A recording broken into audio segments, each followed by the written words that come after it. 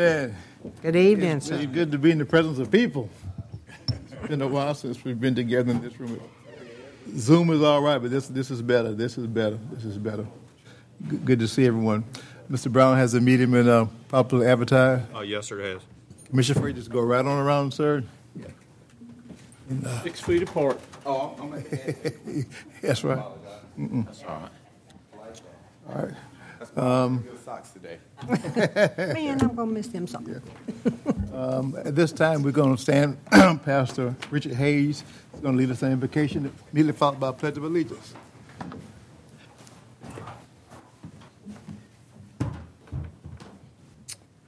Good evening, commissioners and everyone in attendance. Let us bow our heads. Most gracious and heavenly Father, we are so thankful and grateful for so many blessings that you've bestowed upon us in this great community of ours. We ask now that as these commissioners, we now have the opportunity to meet in one place. We ask you to lead them and guide them, give them the wisdom and guidance that they need to make sound decisions concerning the people and those of this community, that this be a better place to live, that this be a place that we're excited about to have an opportunity to live in. And we thank you for what you've done and all that you're going to do, and ask that you would just bless this meeting on this day and this hour. In Jesus' name we pray. Amen. Amen. Pledge allegiance To the flag of the United States of America and to the republic for which it stands, one nation, under God, indivisible, with liberty and justice for all. Thank you, sir. Commissioners, we need to amend our agenda to allow for a proclamation to be read and for us to act on it. If we can, let's see, make that item, I guess that would be either item 4A. Yeah, let's just say that that's item 4A would be the proclamation. Then everything else will be in order. I'm told we need a motion to adjust the agenda since we're doing it kind of at a late hour. Motion and second to approve the agenda's change. Any further discussion? All in favor, raise your right hand, please. Those opposed? Thank you. All right, minutes. Let's do the minutes for them. You testing your mic now? I mean, my mic don't. I promise you, I feel like I'm at the little kid table. You all right? You said you have help. You have peers. I apologize. Keep it up and we'll put you in the back of it. The minutes for the month of May would require our approval. Yes, Mr. Chairman, I make a motion we approve the minutes from our May meeting. Is there a second to that? Second. Motion and second that we approve the meetings for the month of May. Any further discussion? All in favor, raise your right hand, please. Those opposed? Before we get to the proclamation, I'd like to, Mr. Brown, recognize the presence of the mayor of the city of Flemington, Georgia. Mayor Paul Hawkins is with us. Good to have you, sir, to be with us. Thank you for the good working relationship that we have between the county and the city of Flemington. Yes, sir. Yes, sir. A growing city. A growing city. And we're excited about all that's coming to your city, the commercial as well as what's going to happen with Old Sunbury Road. Yes, sir. It's on the way. It's on the way.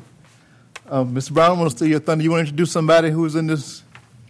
I can. This official setting? That'd be great. He's a man of distinction. I think you've had a chance to talk to him on the phone.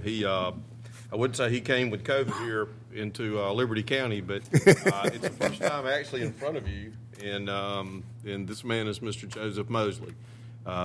He's the new assistant county administrator here, and I think most of y'all have already met him and talked to him, and so we're happy to have him, and he comes on and makes an immediate impact. Good. I really appreciate it. Ms. Moses would like to say hello to us. Hello, everybody. Glad to be here. Thank you, sir. Very excited. Good to have you. Good to have you. All right. Now, our proclamation, Pastor Hayes is going to come and read the proclamation, give us a little overview of it. There's been some meetings going on, so.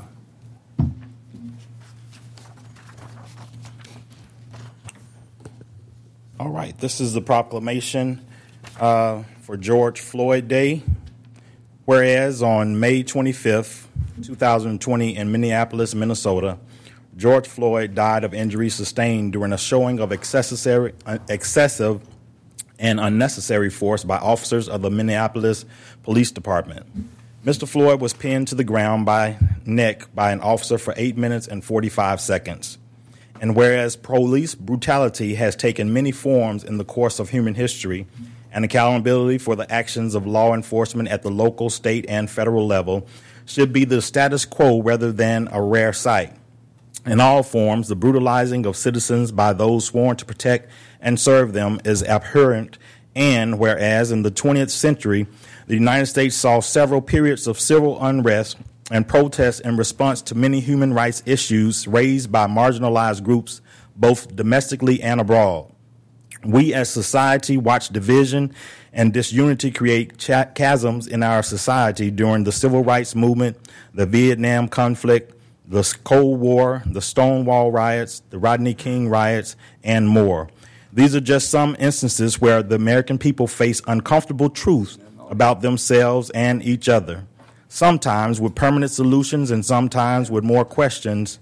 And whereas Liberty County, Georgia, has a rich history of involvement in the shaping of our nation's destiny, serving as the home of 2 signers of the Declaration of Independence and the U.S. Army's 3rd Infantry Division, and hosting Dr. Martin Luther King Jr. at Dorchester Academy, enduring a period of respite from the civil rights movement.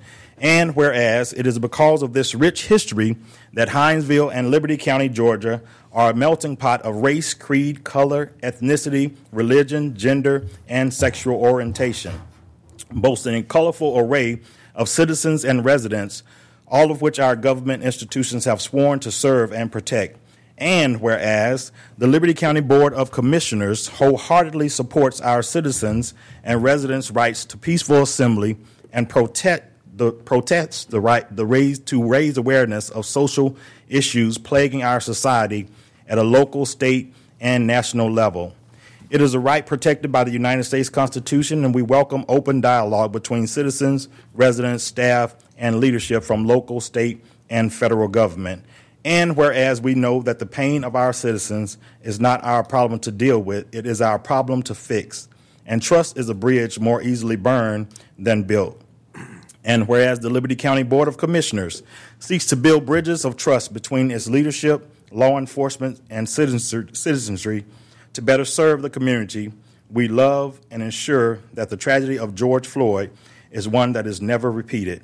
Now, therefore, I, Donald Lovett, not me, but Chairman of the Liberty County Board of Commissioners, do hereby proclaim May 25th as George Floyd Day in Liberty County, and invite all citizens to stand up for justice and equality for all citizens and end the cycle of hatred and inequality in our country.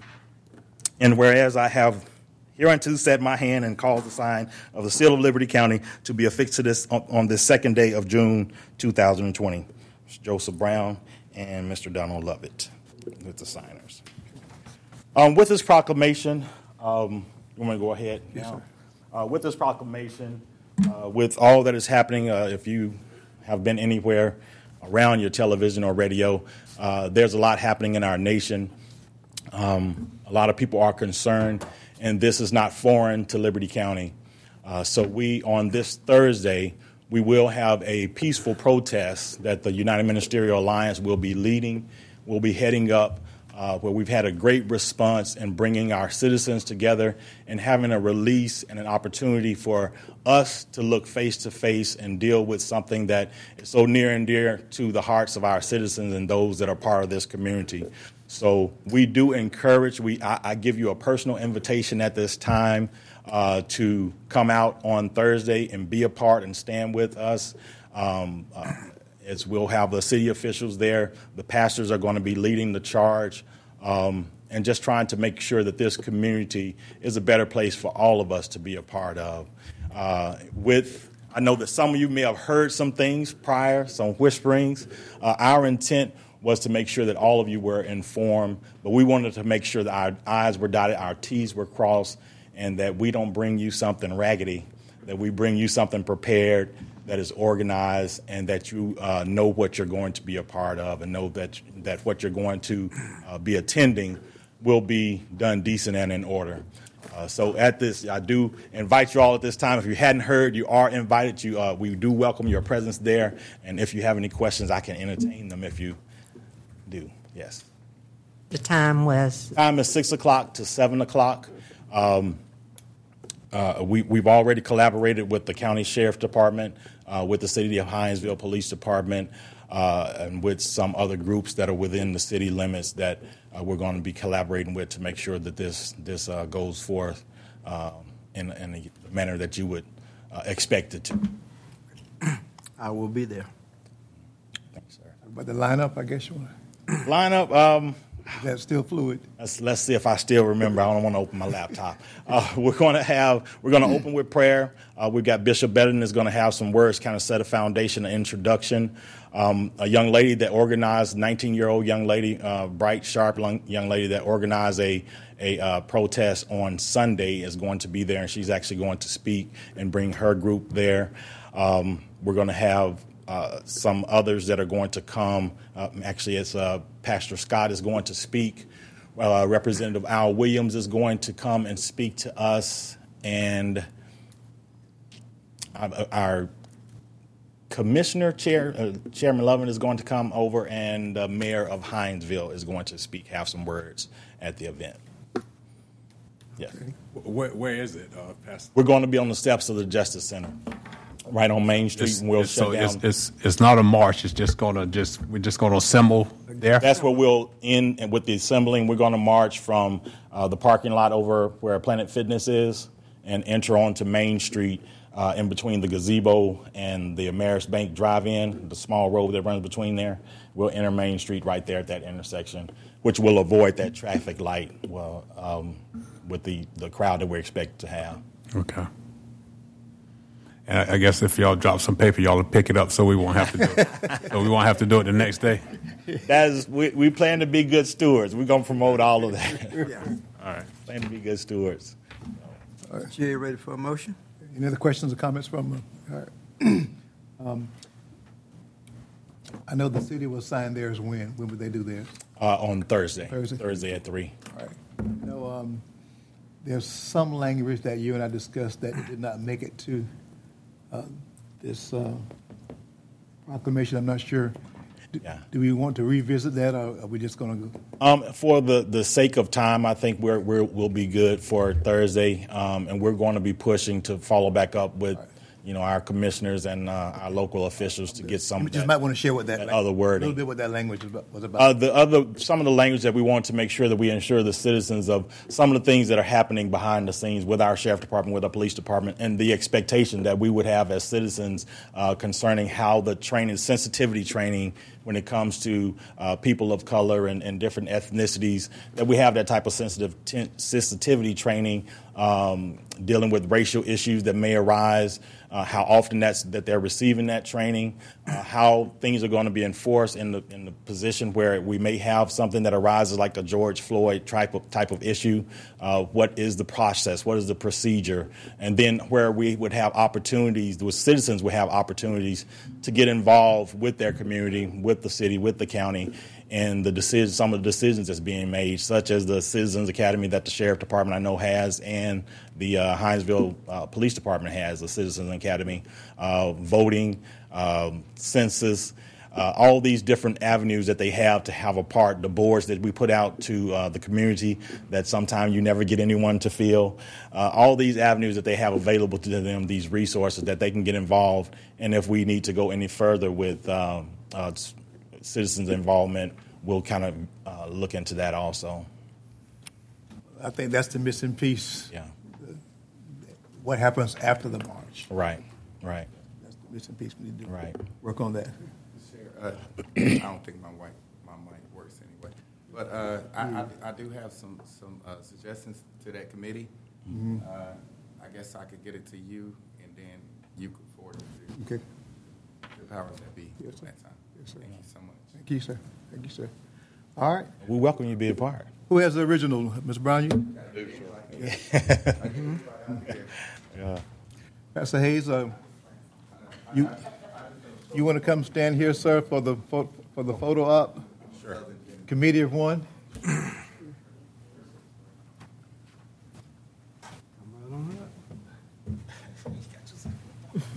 Now, Commissioner, I wouldn't invite you, but you break the social distancing law, so. I'm gonna stand by you nowhere.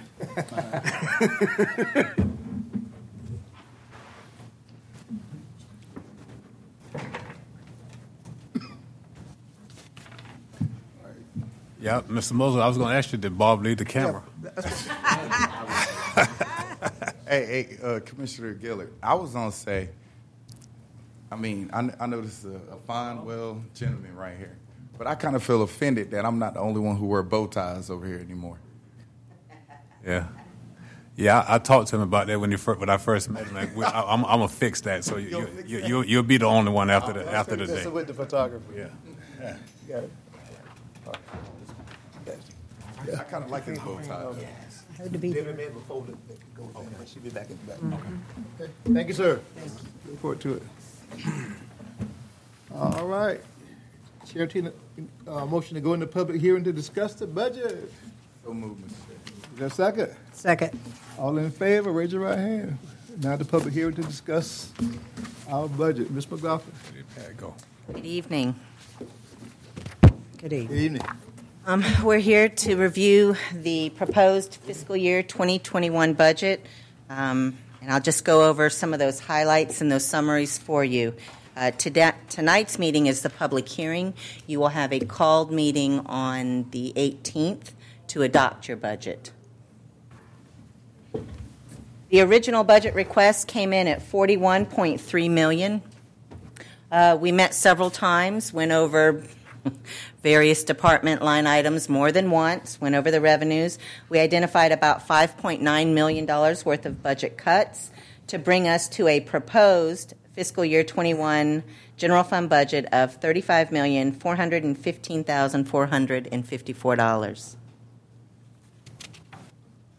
When we compare that to our current budget of $32.6 million, this actually represents an 8.5% increase, a total increase of $2,786,146.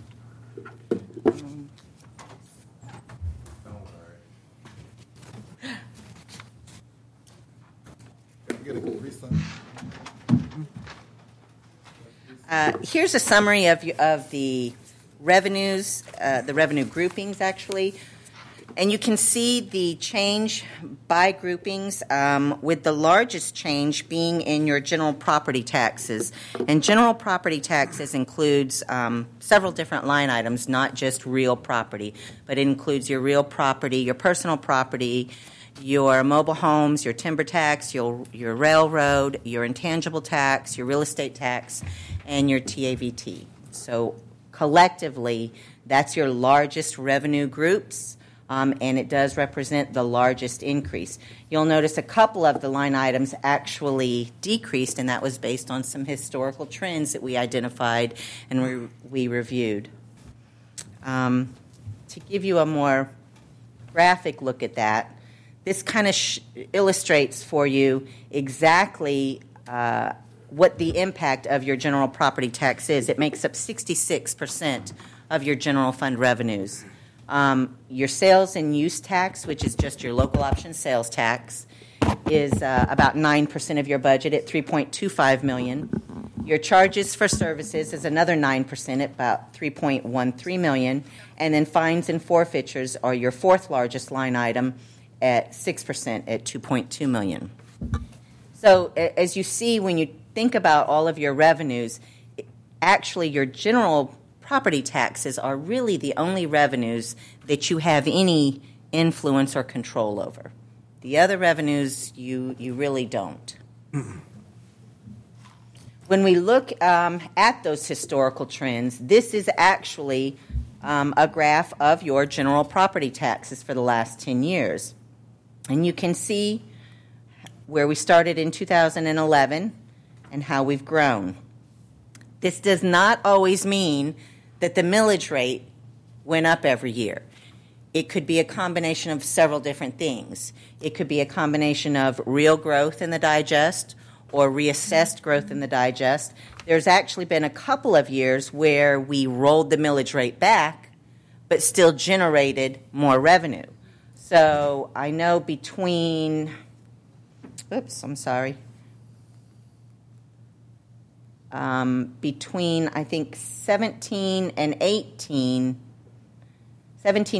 we actually we rolled the millage rate back, but we generated more revenue because we had that much real growth. Again, the other thing that plays into that is the exemption. So when you consider your digest, you have to consider the real growth, the reassessed growth, and the amount of exemptions that the county has. And as you know, we are rich in exemptions, and they continue to climb every year. When you look at the other three largest revenue line items, your sales tax, this is what it's done. And that is a direct reflection of your economy and the amount of vendors producing some of those sales for you. So as we continue to get businesses in the city or the county that help to generate those sales tax, we will see more revenue. As the population changes for various things, whether it's a deployment or whether it's a pandemic, that does influence and impact your general sales tax, your local option sales tax. This orange line here is your charges for service. These are things like prisoner housing fees, what we charge for administering the district attorney program. These are your animal control fees. These are your all the different types of fees, license and permits, and those type of things. So your charges for services. Now you'll see right here where it shot up. So there were a couple of things that happened between, I guess, 17 and 20. Noticeably, we started receiving a lot more prisoner housing fees. At one point, that went down significantly, but then we started taking in more marshal inmates, more prisoner housing fees. Additionally, when sales tax 6 came on back in 17, and we had a full year of it in 17 and 18, we received more general indirect cost. That's what we charge. That's what the general fund charges, sales tax. They charge them a 4% to the sales tax fund to help administer that sales tax program. So that generates money for us through the way of indirect cost. And then finally, in 2018 and 19, we began billing for the library, which in years prior to that, the Live Oak Public Library System used to do their own billing. But now we bill the city of Hinesville and the city of Midway and the city of Riceboro, so we show that as a revenue. Of course, we also have the total expense of it, but that's another reason why your revenues for charges of services went up so much in the last 3 years. And then your fines and forfeitures. They're a direct reflection of how the courts have done, how your ticket fees are, and how those court fines are coming in. And that's, you'll see that we've kind of tapered down the last few months, and that's been a direct impact of the COVID stuff. But I do understand that those deputies are now back out there working the interstate and generating some more revenue that way. So your summary of expenditures, salary and wages, up 5.74%, and employee benefits are up 12.29%. The majority of that pertains to standing up a full-time fire department. We talked about this last year when we had our budget hearing. We also talked about it again when we adopted the millage rate of what it was going to take to actually establish a full-time fire department. The majority of that relates to those 18 firefighters and their benefits that will take place. Additionally, our health insurance premiums went up 5%, and the amount of retirement contribution required for the defined benefit plan increased by 2%.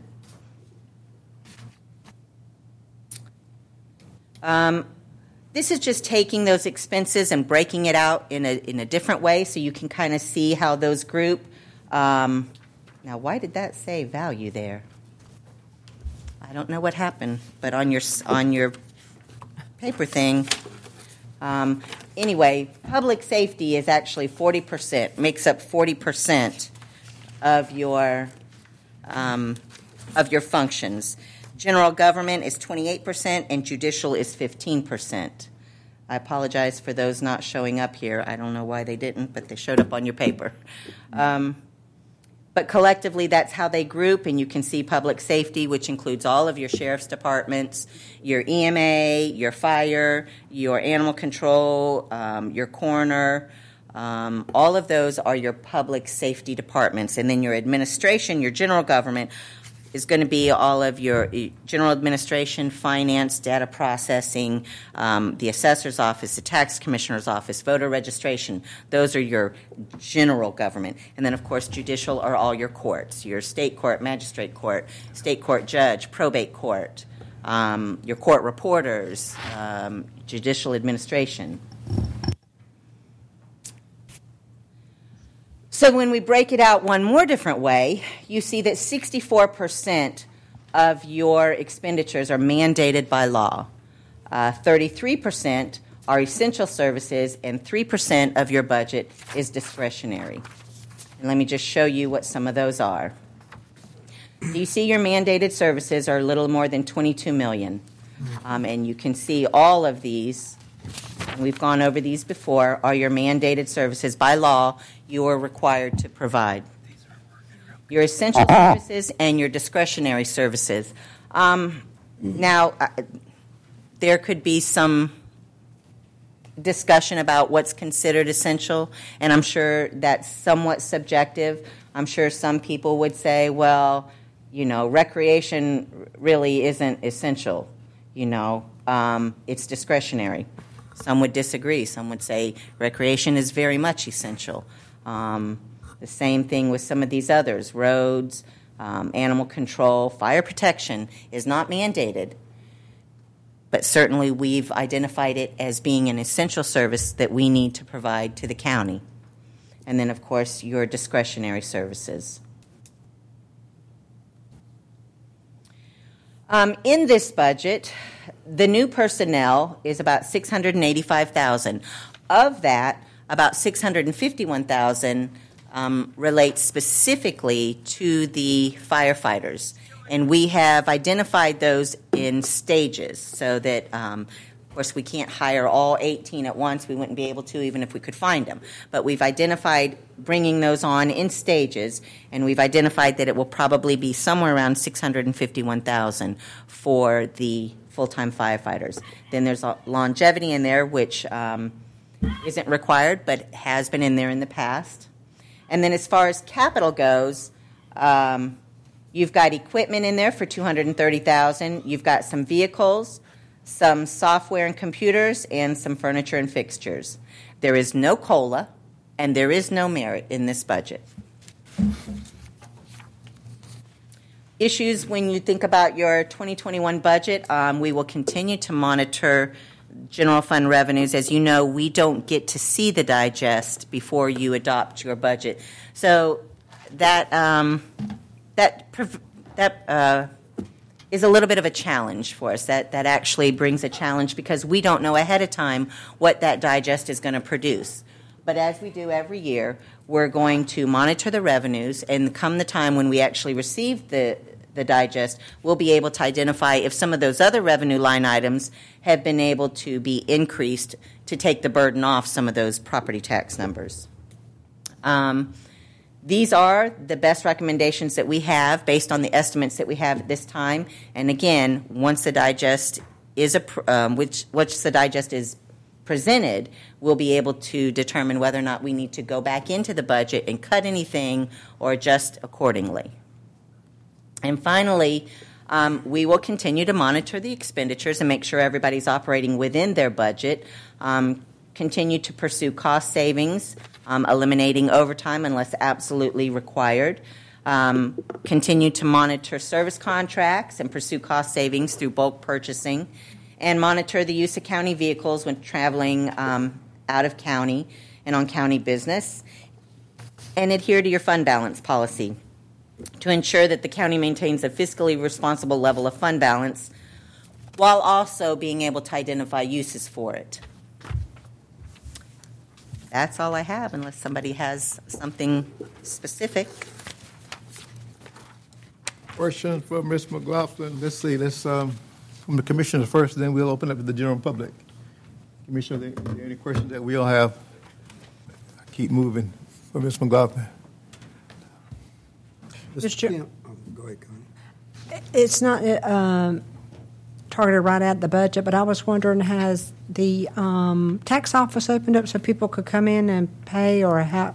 I know with COVID, is it slowed down the revenue coming in downstairs? Well, before COVID actually impacted us and we shut down, we had collected the bulk of our real property tax. Right now, I would consider us in the mobile home tax season. Those bills are out, and he's collecting those. I don't think they're open to the public, but payments are still coming in. And they are seeing people, I believe, still by appointment. I think you can go outside and sign up, and they bring you in kind of one at a time. People are mailing a lot of stuff in and paying a lot online, but we have continued to get our monthly payout and our TAVT. So we didn't waiver any taxes as far as payment. They were as far as the penalties could be added to the mobile home or your car tax if you didn't pay it on time? The only thing that the Georgia Department of Revenue offered a waiver on at this time was renewal of car tax. Car tax? Extension for those, but everything else remained intact. Okay. And at this time, do we know when they're going to open up to the public? Have there been any discussion? Yes, ma'am, and I think later on in our discussion Okay. about reopening, I think they're trying to target the same day. We've already got protective equipment up in there, and Mr. Jones and others have been in contact about reopening on that same day. Okay. And the other is on the budget itself, Kim, I see where we are going to stand up the fire department. Was that starting, was it July 1. July 1 It that will we would start- stand them up? Well, Or what's going to happen have- is they will begin their hiring process, is my understanding. And it's going to take probably the entire year to be able to get 18 people hired, 18 firefighters hired. Apparently it's very difficult. Right. It's not like an administrative clerical job where you're going to get 70 applications. That's not going to happen. Okay. Commissioner Thrift. Yes. Mr. Chairman, if I may. Yes, sir. On the 18 firefighters, it's going to be on like a staggered. You're not going to try to bring all of them in one time. That's right. It's going to be so Right. many, so many, so many. Right. Right, Mr. Brown? Yes, I think what the committee had talked about doing and what we talked with the fire chief about is that we will advertise for them all. Right. But the availability in the region of the firefighters will not lend itself to. Of course, we'll bring them on as we can work them in the shift pattern. Right. But if they're consistent with the amount needed for a shift. Because right now, we only have one station that can really, two, the Right. Gum Branch and the Lake George. Right. We're working on the, Well, actually, we do have three. That we can sleep them at the east end right now at the Sunbury station. Right, okay, that's right. So you do really have three. Lake George, probably not as far along as the other two, but we're making modifications there to be ready. Mr. Chair, I guess I have a couple questions. Fine, as well. I guess since we're on the fire service, and I know we're collectively talking about hiring 18, and I know we're doing staggered. So how are we looking at the process? Are we looking from top to bottom or bottom from top with the hiring process? bottom up. My guess is they were going to hire the firefighters from bottom up. Bottom And up. because they already have a chief Right. and a deputy chief. Right. So And I want to say they have a captain. Right. And a captain. So Absolutely. now I we need I the was just making sure, firefighters. right, Yes. that we're fulfilling Yep. bottom up. Bottom up. Okay. All right. And then also, whenever we discuss in the budget, and I know we go through this every year as well, have the tax commissioner given us, I guess, his projected collection rate? I got a billing and payment status last month, and he was at 95%. last month Okay, so 95% already, That's good. Okay. which is really good, Excellent. I'm not especially for complaining. last month. I'm not complaining, right? Yeah. I just And you know, so I haven't gotten it as of the end of May, and so he still had May and June to get the other 5. I guess this is a good time, Commissioner Fraser, to show the flip side of that. So we appreciate the citizens absolutely for making that happen right. And in the midst of a pandemic. I appreciate In the midst of a I was gonna pandemic. say that, Mr. Chair. Yeah, I'm sorry. I'm sorry. Again, I'm kind of down here. No, you're good. You're good. But I was going to make sure that we tell the citizens that we really appreciate them during the pandemic and the additional obstacles that they had to go through to even think about us during this time, because I know it's a hard, difficult time for everyone, not just in Liberty County, not just in Hinesville, but throughout this country. So, you know, I just want us to acknowledge that, you know, we appreciate the citizens for fulfilling that duty that we all have, and also to make sure to let them know that we are, you know, good stewards of the money, and that we are not frivolous with spending, and of course, you know, we have things that we're mandated to do from the state, but just like you were saying, there's a lot of things that we do here that a lot of other communities don't do. Right. That really makes Liberty County what we are and make us Liberty County proud. I know you heard that, Mr. I've heard it. Cool. And then I just have one last question about the, and I know in the footnotes at the bottom, well, it's up there now, that we're talking about eliminating overtime unless absolutely required. I know the departments that we have total control under, you know, we can kind of monitor that, but has that been sent out to our constitutional officers about abiding by that same policy? Every year. It's been sent out. I love that political correct statement that you just made. I appreciate it. I learned from the best. Cool. So I just wanted to make sure that not only the departments that we have control over, but that the constitutional officers as well understand what we're going through, the trials and tribulations, so we all be on one accord. Yes, sir. I have to give them credit. Their wish list wasn't really bad this time. No, and the letter Across the that board? came in at the end kind of said it all. Yeah. So. Oh, yeah. It did.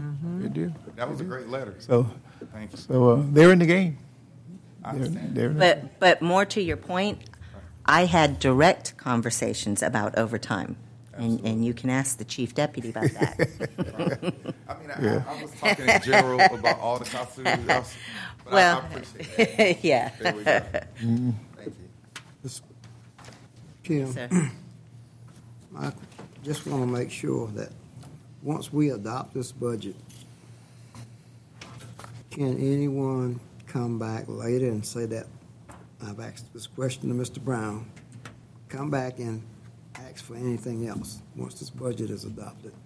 I mean, they can come back and ask you whatever they like to ask you, But they but then it won't would get be it. up to We this have to vote on board it. to amend your budget. That's the process. That's the process. But we can also go back and cut. If the need arises. Well, now, hold on here. Once you adopt this budget, you can cut the departments that Mr. Brown. Brown control. That's what you can do. But nothing stops us from asking the others.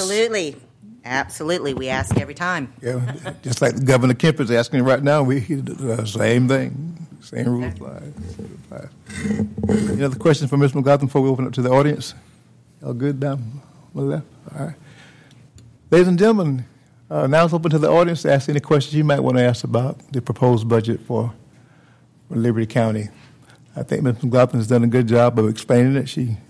And I'll tell you this, none of us came here knowing all this. By being commissioner sitting here, we learn more and more every year. So that's how we became, as I may say, as well versed as we are. So we certainly think there's no bad question. So if you want to ask something, now's the time to do that. If not this time, Mr. Brown will be available. Yes, sir. And so as part of the virtual thing tonight, we are monitoring on Facebook. Okay. We've been looking at the questions here. There's really only one that pertains to the budget. Can Ms. McLaughlin recap the slides that had technical issues during the budget? Which ones? And I think that's probably the top. So my guess is that the version of PowerPoint that I used was different than the version of PowerPoint that's up there behind you, because that's the only reason why I can figure that this didn't show up. The values are right here. So public safety, it's 40%. General government, it's 28%. And judicial, it's 15%. Again, they're on the printed copies you have, and I don't know why it's like that. I'd have to defer to my technical guy. But can you, what you did go over, I'm sorry, I'm reading another comment, but you went back over the material there. So public safety, does that answer the question? It's 40%, and public safety includes your sheriff's department, your detective's department, your narcotics, your jail administration, your Flemington Law, your school resource officer, your coroner, your animal control, and your EMA, I believe. Those are all your public safety functions. General government would be your commission, your administration, your finance, your data processing, your elections, your government buildings, your tax commissioner, your tax assessor. Road department. No, that's actually in Public Works. Okay.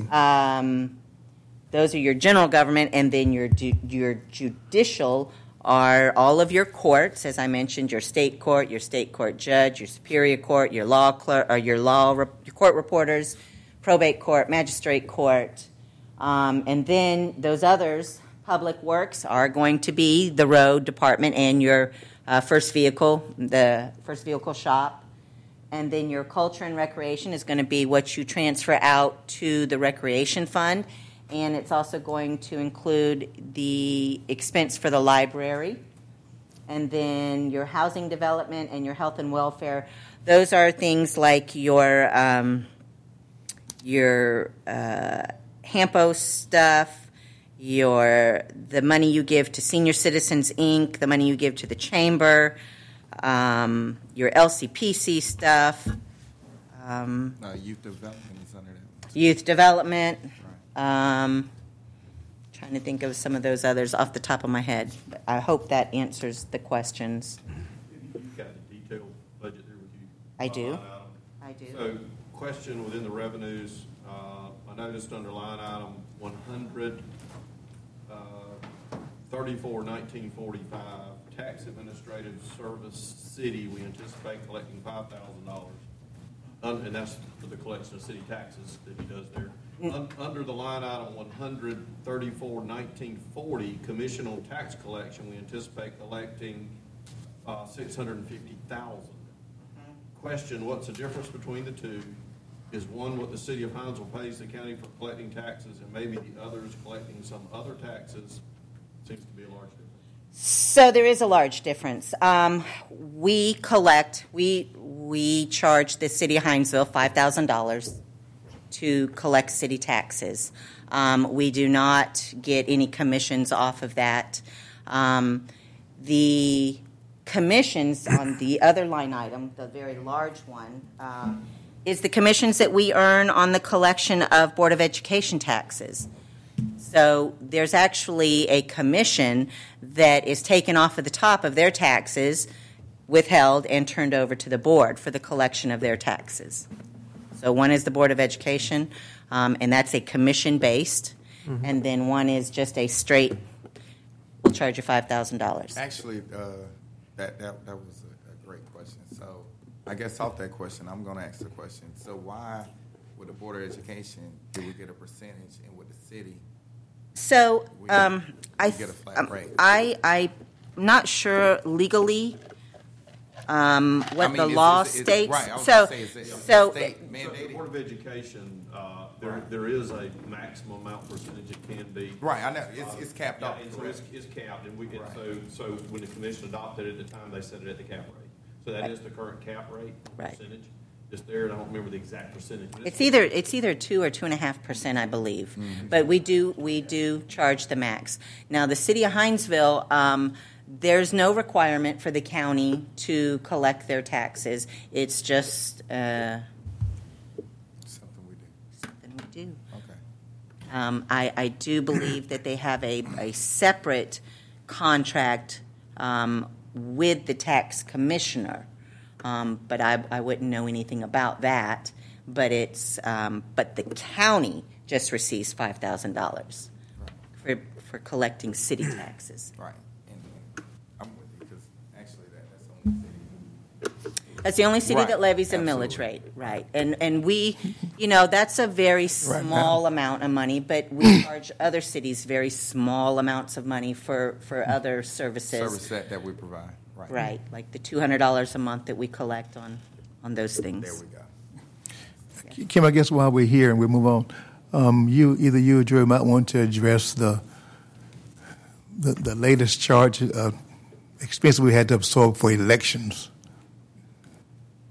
Which one? There's been a couple. There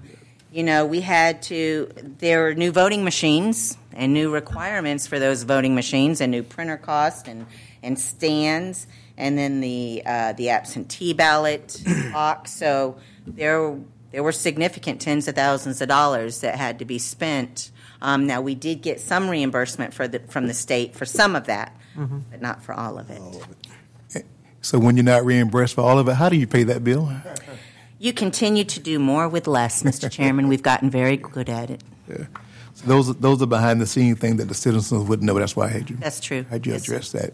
It's just, There's going to be an added expense along with that. We're trying to work out where we can store those voting machines also. We're going to have to lease some space to do that. There is nowhere to put them right now. and you can't just put them in a tin shed somewhere. They have to be in a secure, air-conditioned. Climate control. Right. Mr. McLaughlin. Are you through with? No, sir, we got another, but it's. Go ahead then. Are there any revenues that are being collected by any department, elected or county, that is not accounted for by the county in the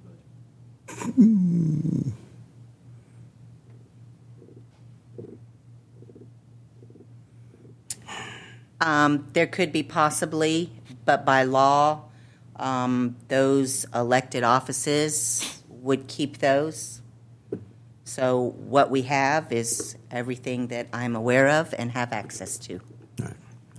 And I think what's mandated for audit and budget purposes. I don't think those fees are, if there are any, are regulated.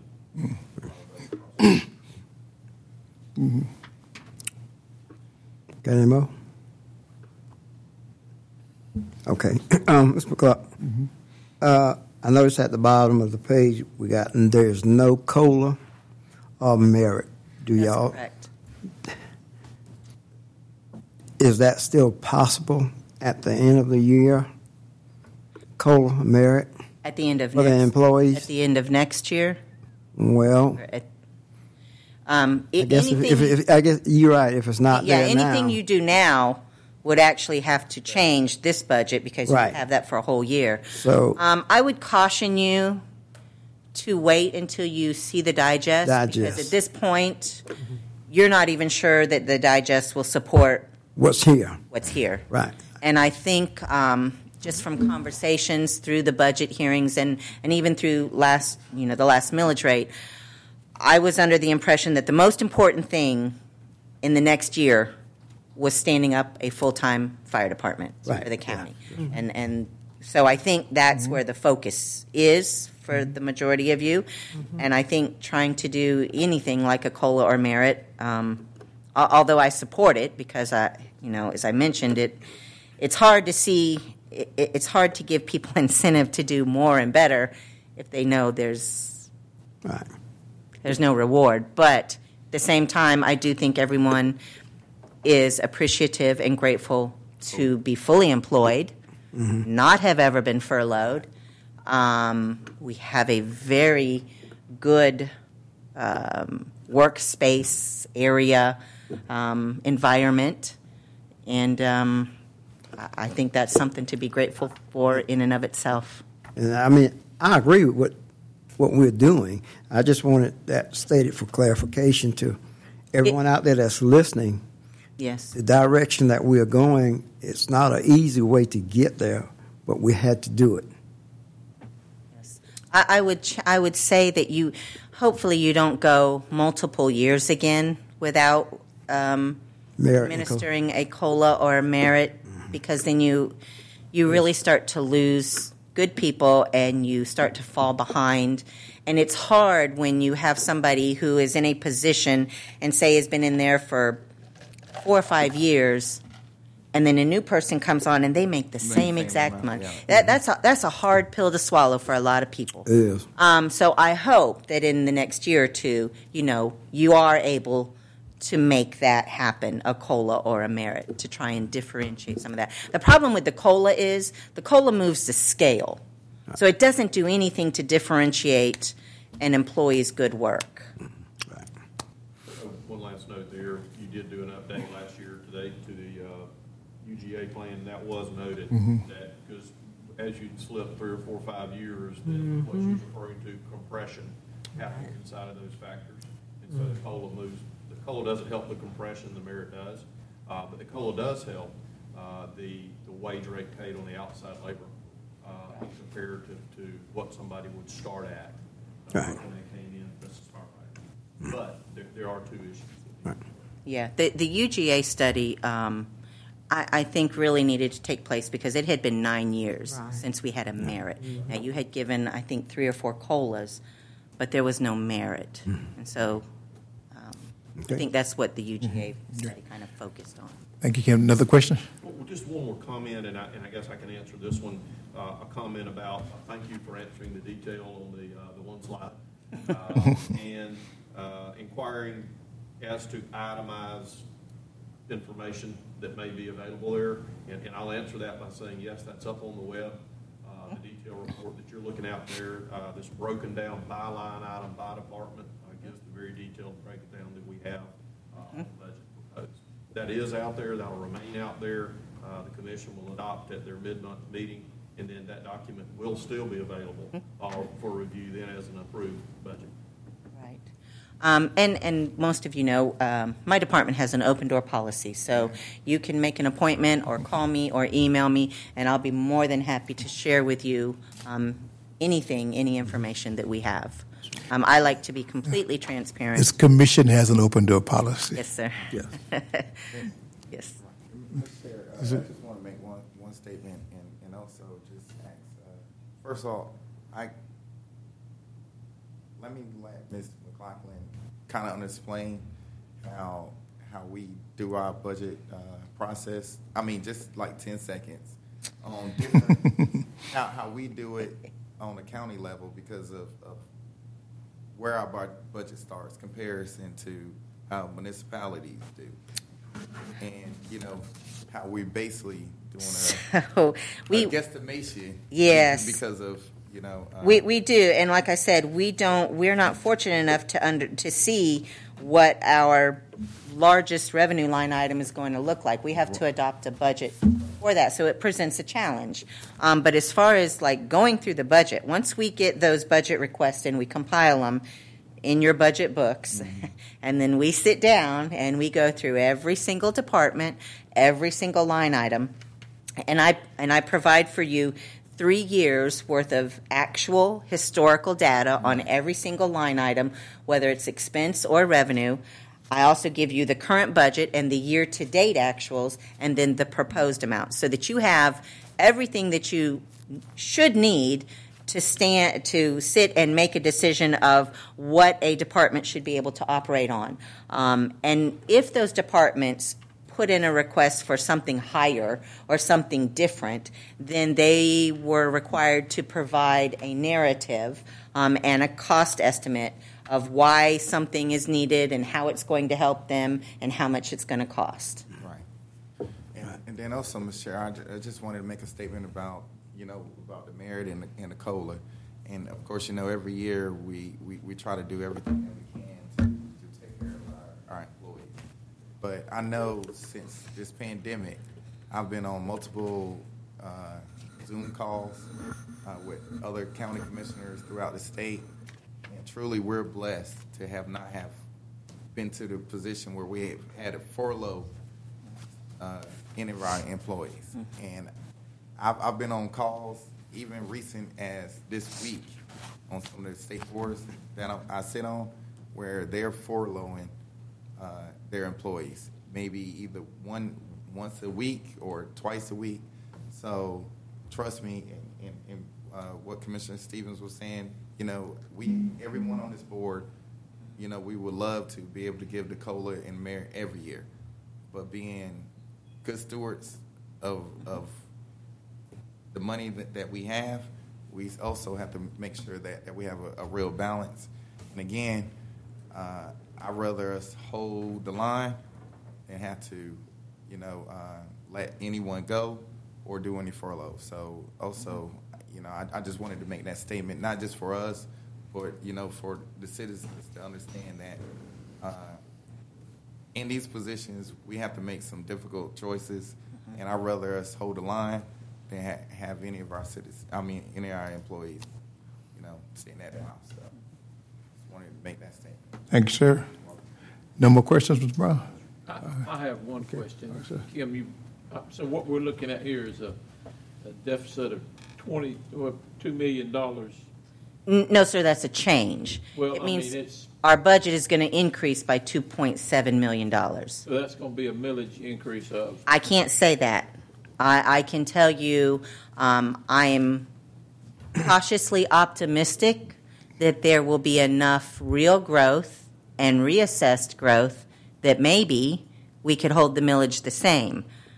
We don't know. I don't know the level of each of those. And the third thing that impacts that is the amount of exemptions, because as I understand, those exemptions have continued to grow, whether it's the KDW, whether it's the disabled veteran, whether it's the Freeport.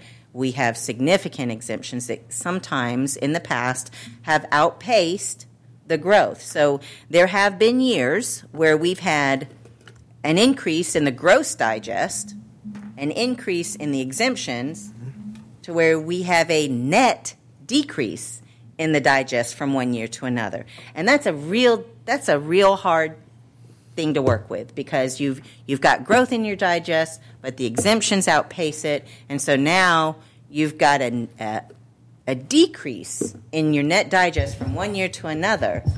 And if you apply the same millage rate to a digest of lesser value, you produce less income. So I can't tell you that it's going to take a millage increase. I know this board has talked about what happens if the digest doesn't produce what we've budgeted. It would be at that point that you make the difficult decision to either cut some things, to either scale back on the fire services, or to keep the reassessed growth and or increase the millage rate. So I would not try and even guess right now if it will take a millage increase, because I don't know. One note for that too, and I apologize for not mentioning it. We had talked about this. One thing that you did last year, when you get a look at what that digest is going to do, proposed capital outlay change was about 535 as part of this, almost 536. What we would recommend is we hold off on those capital outlays until we do get a look at the digest to see what it will produce. If you remember last year, we went back and examined the fund balance to see what level we had in that. And made the conscientious decision to use fund balance for any necessary capital items. That could be a way that gets helped out also. That's right. And so I do want to make a note that these capital items that are proposed in here at 535, 682 would be held unless absolutely necessary. They would come out of the chute then in a January time frame, or once we get a look at the millage. Yeah, actually, the total capital is about 620. The change is the 500. Yes. But yes, if you get your digest, that is one thing that we've done in the past to say, okay, for your fund balance policy allows you to say we're going to use fund balance for the one-time purchase of capital items, not for operational expenses, and so that would be one thing that you could do. when you get the digest, if it doesn't produce that revenue, you could allow fund balance to cover at least the cost of the capital items, which would be about $620,000, Well, which is about $500,000. I really kind of wish we'd started COLA in the beginning of the meeting and then end with something else, because it's the last thing we're talking about are the employees that are here and funding the actuary for those, for the retirement and all. I mean, it's, I know we always are going through everybody else's budgets, constitutional officers, and looking at everything we've got, and our employees, and they're going to be employees within the court system, I'm sure is going to be furloughed, I understand. So for us not to do that, I hope we are prudent in using the fund balance, but if the time comes that we have to, these employees are important to us because you can replace them, but you can't replace the knowledge that some of them's got for a period of time. Just like the firemen. I mean, if we could just go off out there and hire 20 firemen that are all ready to go, dressed and suited and been through training, we'd be fortunate, but we're not going to be able to do that. So let's just keep that in the back of the mind. I mean, Mr. Frazier had brought it up there. That's one of our greatest, resources that we've got right here, and I don't want us to. I've been in here before, and we've had to do some things that's not been pleasant, and it's usually not pleasant for our employees. They've got a good job, and they've worked through the coronavirus, and I haven't heard a complaint. I mean, I know personally coming in and out of here as many times as I did, everybody was taking it with a grain of salt and moving on, and I know we'll get through it, but let's make sure that we look out for these folks Exactly. for the future. That's all I got. Yes, sir. I'm reminded as we speak, one of the reasons you invest in your community is to get dividends from your community. And when I say that, not just City of Hinesville, but county-wide, I think we've invested in our community, and the growth has been the result of it. Now, we didn't plan for the pandemic, but our investment is still good. We just have to wait for our investment to rebound and to bring back the dividends that we were seeing. Because you would report that our sales tax, was doing really well. And then, of course, I think on the development authority side, and we've got some good industrial partners, paying some good salaries. So that's part of your investment in your community to help offset some of this. And then when I see Jeff out here, LCPC's done a great job accommodating people, whether it be commercial or residential. Of course, the Mayor of Flemington's here too. So we have the right mechanisms are in place. We're a little bit sidelined because of something that none of us could plan for. So we're all optimistic about what the digestion is going to show.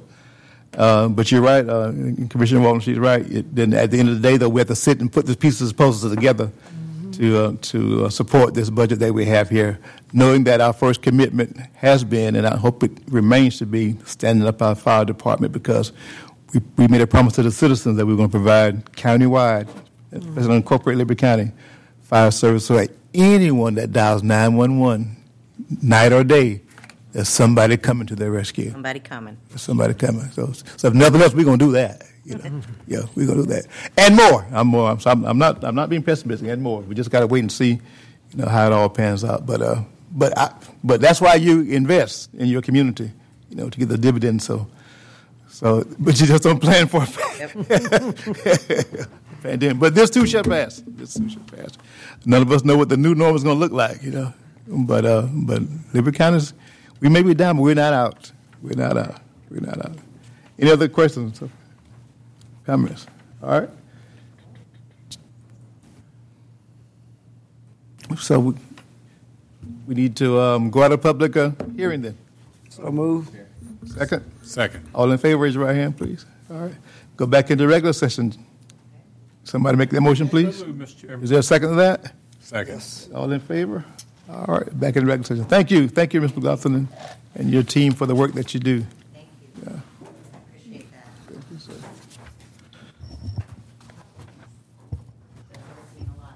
you, sir. Now, we had invited Dr. You going to get him on the phone? We're going to try to do Okay. that, sir. All right. Dr. Lawton Davis. Commissioner Thrift is familiar with him. I call him the guru of the Coastal Health District. He is. Yes, Done very good during this pandemic and keeping everybody updated. He's been very busy. I know there has been some questions about what goes on in Liberty County, so we invited him to come and brief us. All right. Telephonically. We're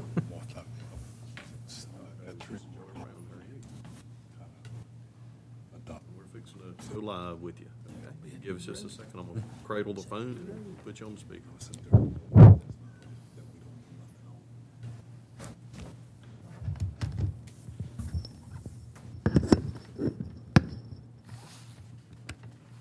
All right, sir, are you there? I'm here. Are you? Yes, sir. I think we are. It's a little different for everybody in the room, so we're going to try. And I think maybe Chairman, if you can hear the chairman, just make sure the speaker will pick it up. Dr. Davis. Hello, sir. Good, sir. How are you? I'm okay. How are you? Good, good. Good to have you with us. I was telling Dr. Davis, I witnessed him presenting to the Adams County Board of Commissioners. You know how I feel about that kind of thing. So, all right, let's do it in Liberty. Let's do it in Liberty. So, if you will, so just give us an overview of what's going on with the COVID pandemic in our area, our neck of the woods. I can barely hear you, Mr. Lovett. Okay. I think you said tell what's going on with COVID-19. Is that correct? That's correct, sir. Yes, sir, that's correct. Okay, y'all can hear me okay if I just speak normally? Yes, sir, maybe a little stronger.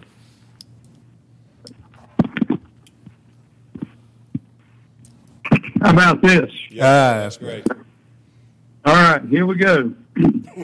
We had our first case of COVID-19 diagnosed in our district on March the 18th, and the first case in Liberty County was on March the 23rd. As of today, just a little while ago, your reported cases were at 82, and unfortunately today we received a report of the first confirmed death in Liberty County, which was in an 89-year-old male who had some pretty underlying complicating conditions. Of those 82 cases, 48% are males and 52% are females. 66 of the ones that we know the race for, there are a couple of the races unknown, but 66% are African American, 28% are white, and 5% are of other ethnicity, and 17% of those people have been hospitalized.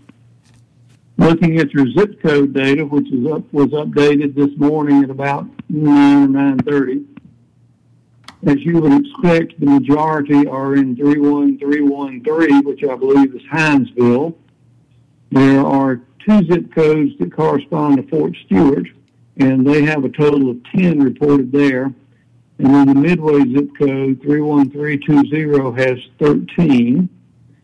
There are a couple of other cases scattered around, but we don't normally report anything under 5 in a zip code.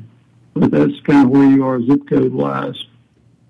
So we definitely have evidence of ongoing community transmission, but it is what I would describe as low to minimal. Your 7-day rolling average is only 2.1 cases per day. And you've had 2 days in the last week or so, 10 days maybe, where you had sort of little spikes. On the 22nd, you had 14 reported. On the 30th, you had 9 reported. And both of those correspond to times when we had pop-up spots, either a few days ahead of time in your county or in Long or McIntosh. So I believe those would account for those 2 blips on your radar screen. For our overall area in the Coastal Health District, I think that the overall seroprevalence, and that would be a term that means the presence of antibodies to SARS-CoV-2 or COVID-19, is actually very low.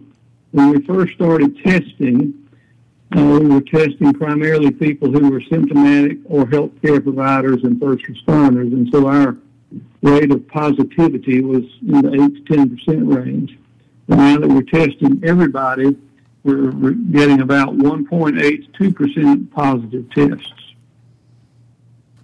That's good news and it's bad news. The good news part is that we probably have flattened the curve, and so we never overwhelmed our healthcare system. The bad news means that there are still a lot of people out there who have not yet been infected and are in what we call the naive population. That doesn't mean they're not, very experienced. It just means they've never run into COVID-19 before. Probably the best estimate of the level of penetration of the virus in the community comes from looking at data that some of our hospitals have accumulated once they began reopening for elective outpatient surgery, and they're basically testing everybody that's going to come in for a procedure. So these would, by definition, be people who are asymptomatic, and the rate of positive tests in that population from several hospitals is about 0.5%.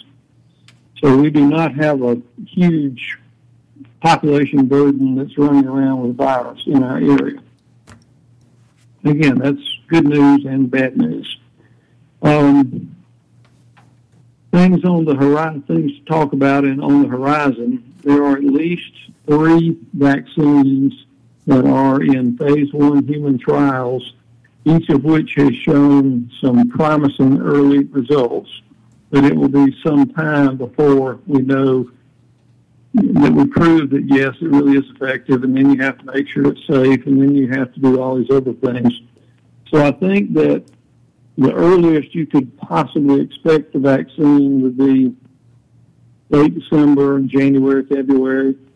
And I'm quoting Dr. Fauci, and I don't pretend to be Dr. Fauci, but he says the reason that it's potentially could be available this early is that manufacturers are going ahead and ramping up production capability based on early results, whereas in normal circumstances they would not do that.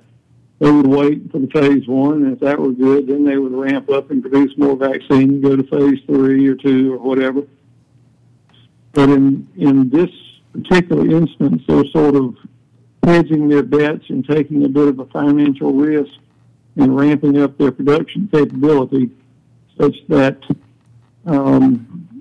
if the phase 3 trials prove that it, A, is effective and B, is safe, they would already be in the production mode, and so vaccine would be available for the general population much earlier than is usual. There's also a medication that I'm sure you've read about called remdesivir. That is an antiviral medication. It was developed 10 or 12 years ago, hopefully to treat Ebola virus. It turned out it didn't do very well with Ebola virus, but it seems to actually be beneficial for a reasonable percentage of people with COVID-19. So there are multiple drug studies ongoing with remdesivir. The other thing people often ask me about is antibody testing. And I'm going to give you, again, the good news and the bad news. The bad news first is that most of the antibody tests that are out there and currently available in urgent care centers or private physicians' offices really are not very sensitive or very specific.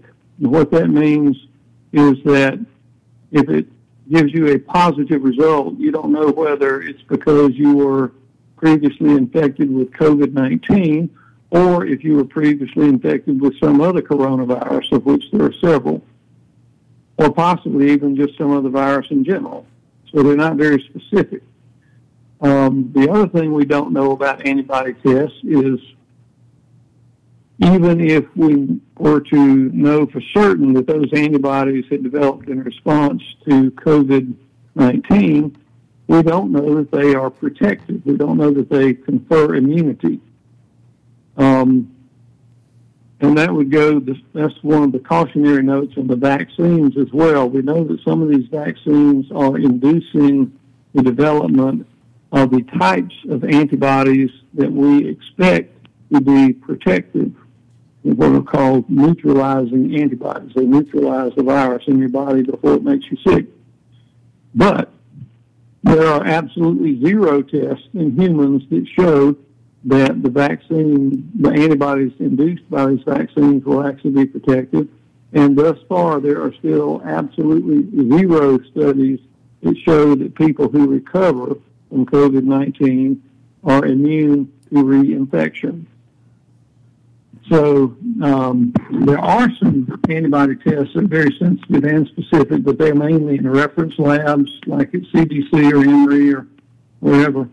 And there are some ongoing studies that are seeking to determine how widespread the virus is in our population. But those are not the rapid screening tests that are available to the general population yet. And the good news is that probably pretty soon one of these will hit the market, and it'll be very sensitive and specific, and it'll be fairly cheap, and it'll be easy to administer.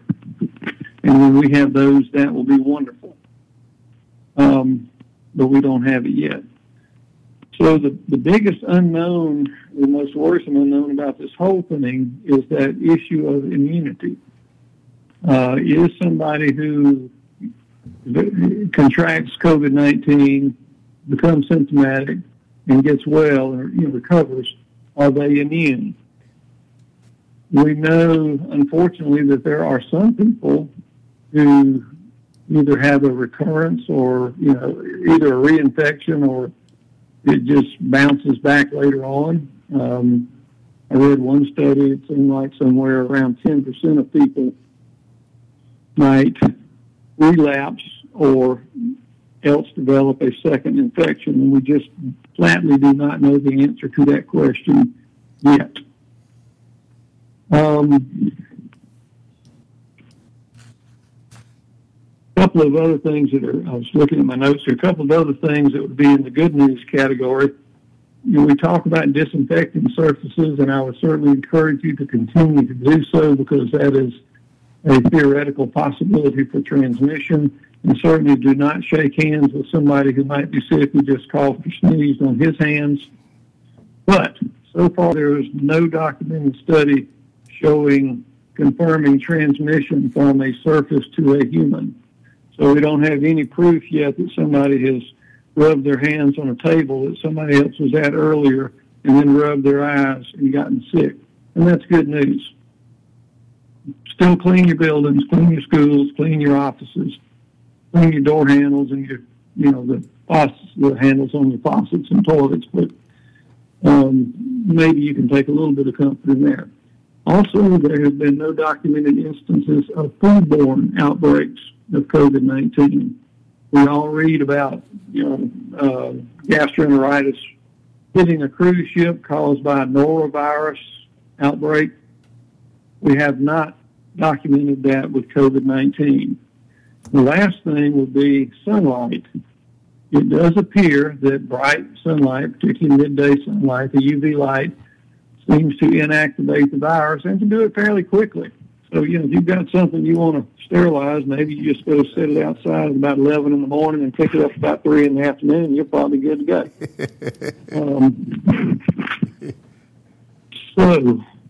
The last question would be, how do we ever emerge from this thing? You've got some people say we never will, but it will become endemic, meaning it's always running in the background like several of the other coronaviruses are, and like influenza is, and like HIV is. But certainly, to emerge from the pandemic, one of two things, or both, have to happen. We either need to develop an effective treatment, and I mentioned remdesivir, but we need something better than that, or we need to develop a vaccine that is safe and effective in which it induces or produces immunity. In the absence of either one of those, and we don't have either one of them yet, there are really only a couple of tools that we have that have been shown to be effective. One is social distancing, and we're all tired of hearing about social distancing, and we'll come back to that in a minute. And the other is case investigation, social distancing in conjunction with the other good public health hygiene practices like wearing a face mask out in public, covering your coughs and sneezes, washing your hands often, using the hand sanitizer, etc. The other is case investigation and contact tracing. And I'm proud of our team here in the Coastal Health District. We've been able to contact over 90% of the people who have been confirmed as having COVID-19. We interview those people and or their families if they happen to be sick in the hospital. And we get a list of the close contacts. And then we contact those contacts and we discuss with them the fact that they were exposed, that they need to quarantine themselves or isolate if they happen to be symptomatic. There's a subtle difference in the two. And encourage them to come in for tests if that seems to be appropriate. And those are really the only tools we have in the absence of a treatment or a vaccine. Social distancing with face mask and hand washing, case investigation, and contact tracing. A couple of other notes said I would come back to social distancing. Basically, anything you can do outside is probably better than doing it inside, such as eating at a restaurant, having a meeting, whatever. It seems that in instances where a group of people are together indoors for a period of time, maybe that's 30 minutes, 20 minutes, an hour or something. Think about church or wedding or funeral. If you're going to be inside with a group of other people for an extended period of time, that 6 foot social distancing, any benefit you were going to derive from that is probably tossed right out the window. I talked to a pastor, and a pastor would never tell me an untruth, especially a Methodist minister, because I'm a Methodist. And he is very big into choirs and singing, and he has come across some information that says the proper social distancing for choir members indoors is actually 30 feet, not 6 feet. And the reason is that you would be exhaling very hard because you're singing, and you would also be inhaling very forcefully. So not only would somebody who's potentially infected exhale more of those droplets, but the people next to them would inhale more of them. Same thing with bars. Most of the time you're in a small space, it's noisy, you may be slightly lubricated, so you're going to be talking more loudly than usual and laughing a lot, and you're going to be up close to the person you're trying to communicate with, because otherwise they can't hear you. And that is why bars seem to be a particularly great way to transmit this virus. I read one thing recently, if you'll allow me one little attempt at humor, that said if you're wondering whether COVID-19 is serious, look at it this way. The churches are closed and the bars are closed, and anytime heaven and hell agree on the same thing, it must be serious. So, having said all that, I'll pause here and try to answer questions. Thank you, sir. Questions for Dr. Davis? Dr. Davis, I'm trying to remember, there were some questions at one time about the number of cases. Somebody's talking to me. I can't hear it. I'm sorry. Do they roll off? Was that the question about people? Yes, sir. Right. We were asking about, I guess we kind of talked about a little bit about, do they roll off or if someone, just like he was saying, if they catch it one time, they could catch it again. Does that count for one or does that count for two? I think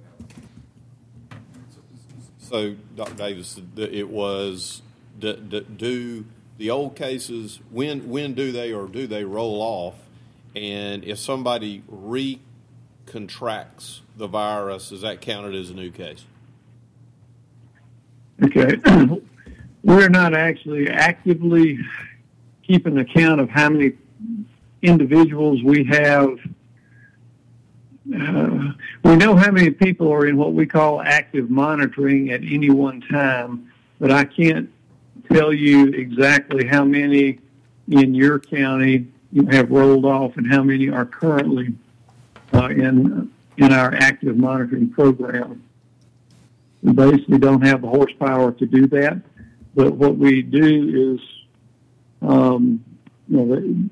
we provide them with the information about isolation and quarantine. And of course, if they're a confirmed case, they have to stay isolated for a minimum of 10 days and for 3 days after their symptoms have cleared and they've been afebrile without the use of anything that would suppress fever. Some of those people are being asked to be retested in order for clearance to go back to work. And some of those people test positive. We don't count that person as a new case. Okay. But we also don't know for sure exactly what to tell them. There are people who have been what we call serial positives for 6 weeks. And I'm not sure that anybody really knows for sure what to do with those people. You read one article that says, especially healthcare facilities need to be careful with those people. And then you read others that say, well, we've never been able to culture enough virus to be infected with anybody after 10 days of illness. So I don't know the answer to that.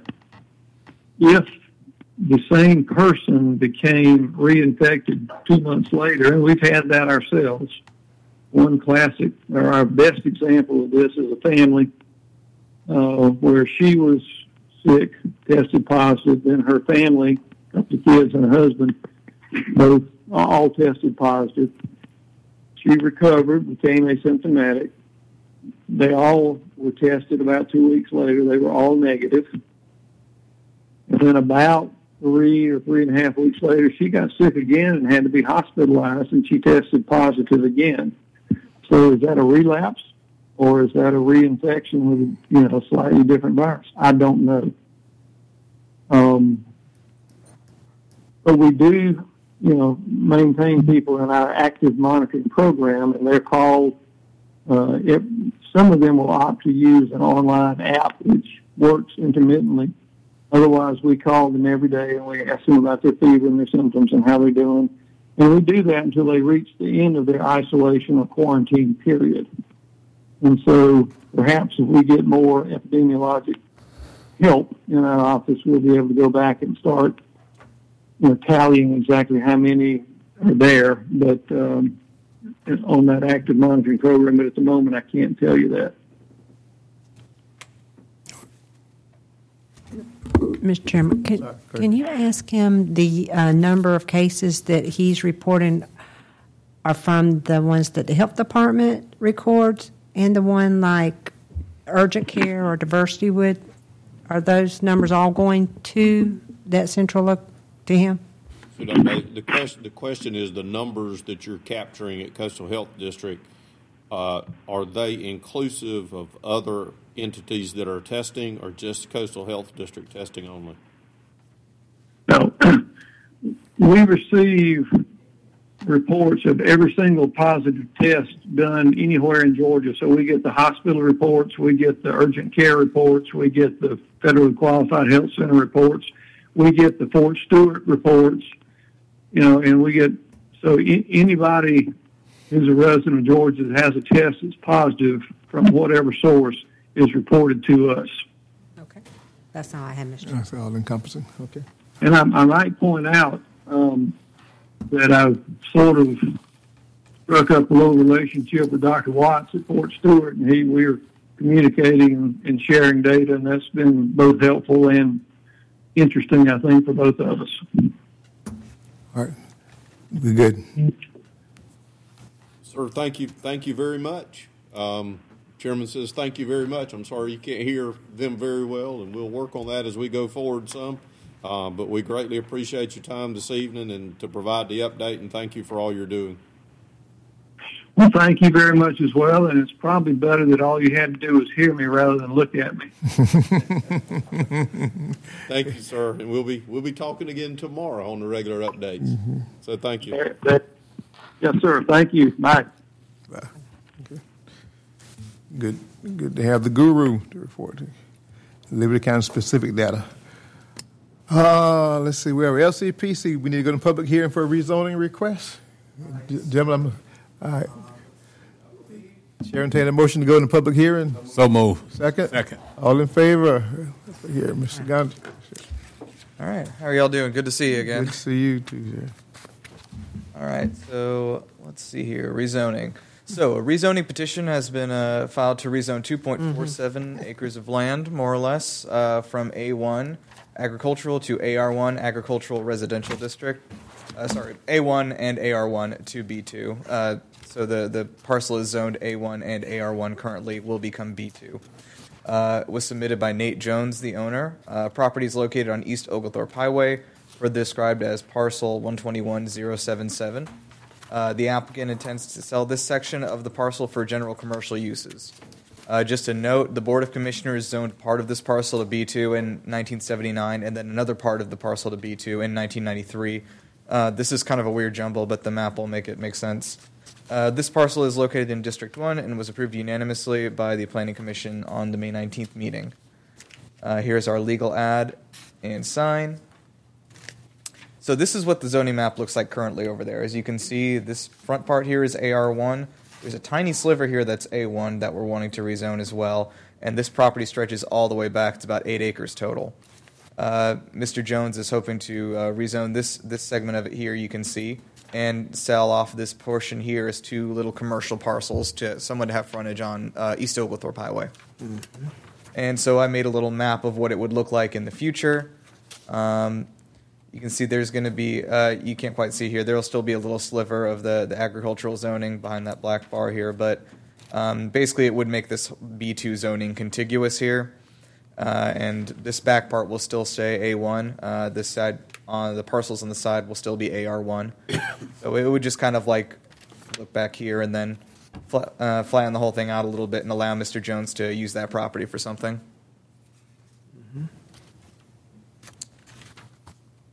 This is just a vicinity map, so you can see where it is. If you're coming down 84 away from Hinesville and you pass Homestown Road on your right, it'll be over here. There's the church is right across the way here. So our zoning analysis. The property does have reasonable economic value as currently zoned. It does conform to the JLUS. Does it conform to the comprehensive plan? Yes. The area is designated as a commercial and mixed-use rural corridor. There will not be an adverse effect on the value and usability of nearby properties. The proposed use is suitable in view of nearby uses. The zoning proposal will not create an undue burden on transportation. This will not allow a short-term gain at the expense of long-term goals. Possibly could cause a domino effect. There are no unique historical sites to be noted nearby. This parcel is not in a flood hazard area. Would not be considered spot zoning because those other 2 portions were, again, already zoned B2 right next to it. And unique conditions, again, just restating that portions of the parcel surrounding the area in question were previously zoned B2 by the Board of Commissioners. So the LCPC recommendation is approval with standard conditions. All right, Commissioner Stevens, Yep. your district, sir. Do you have any objections from anyone? No, sir, I've not gotten any comments on this. Okay. None? Mr. Brown? Well, just Chairman, for the record, I was going to say no one appeared to be able to speak at the public hearing, and we don't have any comments on Facebook about any questions to speak. Okay. I have a question. Yes, sir. Mr. Stevens, that's next to Robbie's house? Robbie that works out there with us? Yeah, that's correct. Did they say anything about it that you know of? Say anything about it? No, Mr. Bacon didn't say anything about it at all, and no one across from the church. No, that's right across from Wilderness Baptist Church, and no one said anything. Okay. And I guess it'd be what's the other church right across from Wilderness? Zion Temple. Zion Temple. Okay. Right. Okay. I remember you talking about the car lot down there and the decel lane, down there going into Brights Lake. Is this going to be kind of the same thing, going to be commercial, where how are they going to get off the road there? Is there a road there that they can go down? Or is it going to have a decel lane if it's... if they turn off of 84, I know Commissioner Stevens had mentioned there's no turning lane in that road, right? No, there's no turning lane at all. So if he comes off there, will he go in, Nate? Go back to your other picture. There is a sort of a, I believe they're going to pave over it in some way, but there is a drive going up this way on the left side of the property. There's also a drive if you come up here a little bit, and then I don't know if you can quite see it there. Let me pull back a little bit. You can see maybe behind there's a little drive coming in that way too. They would expect that to feed into this parcel. However, this one over here, he's planning to, like I said, split this into 2 parcels up here. This one would probably require people to enter through the front off of 84. Yes, sir. That would be something we'd address when they did the subdivision of the property, which is a separate. I knew Commissioner Stevens had mentioned that one time, and I have noticed it lately, right straight across from Tyson Road there. That's there's no decel lane in that traffic. It's backed up there pretty bad, and I know could be a jam there if it's going to be commercial. But that's all I had about it. I just wanted to make sure that he's communicated too about that. Yes, sir. And just for reference, one of the parcels is going to be used for a sort of like a barbecue kiosk. It's going to be like a pickup place. The other one, I don't believe he's found like a specific buyer yet. Actually, the one we talking about right now is going to come about right there. Right. Yeah, actually, right there and and out. out. Going to be right here. Yeah. About. Okay. Okay. All right. Mr. Chair, Yes, sir. I'll make a motion that we follow the recommendation of LCPC. Second. Mr. Brown, we're voting. Right, I'm having a brain cramp. Okay. All right. The motion second that we approve LCPC's recommendation. All in favor, raise your right hand, please, for this. Those opposed. All right. Sir. All right. Thank you, commissioners. Thank you, sir. You did good. Oh, Very thank you, good. sir. Joint comprehensive plan. Yes, sir. So it's a quick update. I believe y'all should have the work program for Liberty County in your packets there if you'd like to reference those. But this is, again, a public hearing, and I've got a little thing to read here. So in compliance with Chapter 110-12-1.02 of the GADCA regulations, I would like to request that the Liberty County Board of Commissioners open a public hearing. This hearing will serve jointly for the City of Hinesville, the City of Flemington, the City of Waltarville, the City of Riceboro, the City of Gum Branch, the City of Midway, the Town of Allenhurst, and Liberty County. LCPC has met with all 8 governmental authorities within Liberty County and created an update to the 5-year work program for each jurisdiction. That work program is available for viewing in the LCPC office. In the next few weeks, LCPC will finalize the submission to the Coastal Regional Commission, and from there, the submission will undergo review and then move up to the DCA at the state level. We expect to receive their comments in September at the very latest, and we will bring the work programs to each respective council for adoption. And at this time, I would like for the task the Board of Commissioners to open a public hearing for any comments on the upcoming work program. We're in public hearing. Are there any comments? There do not appear to be any, sir. Thank you, sir. So if you close the public hearing, we'll be all done with that. Okay. Well, Chair, entertain a motion to close the public hearing. Second. All in favor? Chair, entertain a motion to go back into regular session. Second? Second. All in favor? All right. All right. Thank you, commissioners. Thank you, sir. All right. Mm-hmm.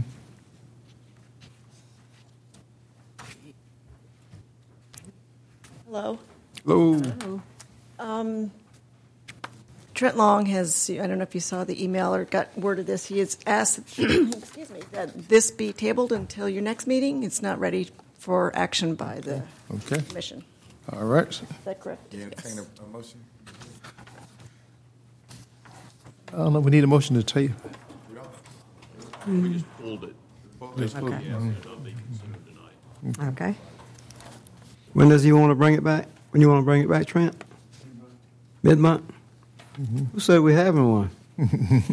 We do. On the calendar. We do. So he's tabling the one that's recommended for approval. Habersham Plantation Phase 2. Oh, that. I mean, he's winning. You're right. We I could have got it approved tonight. What are we doing? We just postponed it? He bring back the mid-month. If he postpones it, we tell him when to bring it back. That's what. Yeah. Yeah, that's right. I mean, I'm looking at this. 2 months from now. Looking at the presentation here, it's recommended for approval. Yeah. You might would have got it approved tonight, Trent. Progress. Oh, sweetheart. Yeah. Okay. All right. All right, sweetheart. Okay, so the next item we have here is the preliminary plat for Auburn Ridge Phase 2 subdivision. I believe this may get a different name because there already is an Auburn Ridge. That's sure why is. Phase 2 is kind of in parentheses there. This is property owned by Dryden Enterprises. MESAC Engineering is doing the work for the project. It's a 46-lot subdivision for single-family homes on a total of 20.12 acres. It's on Charlie Butler Road. And as you may recall, part of this property was once in the city of Midway. The city de-annexed it, so the entire property now is in Liberty County. The property is a combination of 4 deeds, which you can kind of see on here. How do I get this pointer to work? There we go. So there's a little parcel here. There's one that wraps around it, and then there's 2 in the back. This is Oglethorpe Highway. This is Charlie Butler Road. The interchange is up here. This is flipped around from the previous one because, as far as the orientation of this map, because the plat is orientated this way. This is the preliminary plat. It actually is in 2 sections, but I showed this because there's a few things I'd like to point out that's easier to do, seeing the whole subdivision in one. This property has a few wetlands, jurisdictional wetlands. There's a section up here and then back in here, and it crosses under the proposed road into this area. There is drainage in this parcel here, along here that goes back, and then over to this area. So there are drainage easements that are going to be dedicated to the county with this project. It is going to be served by the public water and sewer services of the city of Midway. It includes a pump station, a sewer pump station on this parcel right here. You'll notice that quite a few of these lots also have front on Charlie Butler Road, but there is a note on the plat that there will be no access for these lots onto Charlie Butler Road. And because there is a note on the plat, we didn't feel it needed a special condition to ensure that. So this is the first half of the plat on the north side, and this is continuing on to the south side. Again, you can see the wetlands maybe a little better over here, and the pump station plot right here. So the lot standards for this development is a minimal usable lot area of 6,000 square feet. And as you may recall, usable means you don't include any easements, you don't include any wetlands or any land that the property owner actually cannot use. And the lots will range in size from 6,000 square feet to just over 16,500 square feet. The minimum lot width is 60 feet, and the lots range from 60 to over 150 feet in lot width.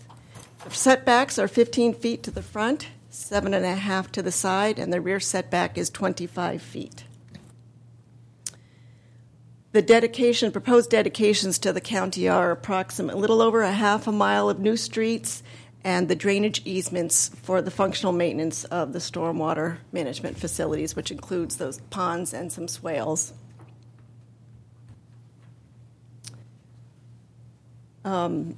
Because this, as I mentioned, that the total subdivision is in 4 different deeds, to help provide clarity for title searches, a special condition is warranted such that they had to record a recombination plat. So then basically going back, you don't have to look, a property could potentially be described previously in 3 different deeds or part of 3 different deeds. It just makes it easier if they only have to refer back to the one recombination deed.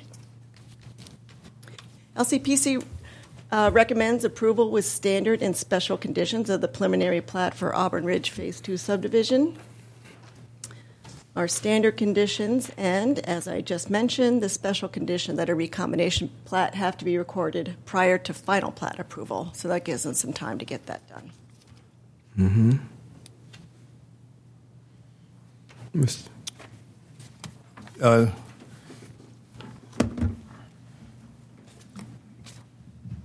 Go ahead, sir. And you're saying this is the same property that part of it was in the city of Midway, correct? Correct. And then they, more or less, in turn, released it back to the county. The annex. Now the city of Midway is going to be providing them water And sewer. and sewer. Mm-hmm. I mean, win for the county, I guess. You win. I mean, now, go back to your pictures. This shows the entire subdivision. Is that the one you're? No, I want to go back to your one showing, right there. Where is City Hall at now? City Hall is right in this corner right here. Right there. Yes, sir. And where's the Wetland Interpretive Center? The Wetland Interpretive Center, I believe, Further back. is back in here. Back in here. Okay. And the former city line was right around in this area, so a majority of the property was in Liberty County anyhow. Beginning. Mm-hmm. But they had the opportunity to actually annex. The way how annex goes, Mr. Brown, they could have annexed the whole thing if they wanted to, right? Yes, right. I mean, I don't know of anything that would prohibit them from doing that because we don't have any services down there anyway. Well, I mean, I can elaborate on that a little bit if you'd like me to. They attempted to annex, and the city couldn't annex them because of the state laws, because of the creation of an island. They created an island, so that's why they opted not to do that. It wasn't for lack of trying. Okay.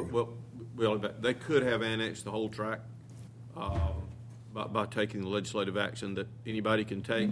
They wanted property owner acquisition or to acquiesce in that, and one property owner did not, which would have created the island. But yes, they could have annexed the whole tract if they so desired, under means that they have by law. Correct. It's my understanding that there are 3 properties on the other side of the road that are surrounded by Liberty County. Is that correct? And one of those properties did not want to be annexed. So in the future,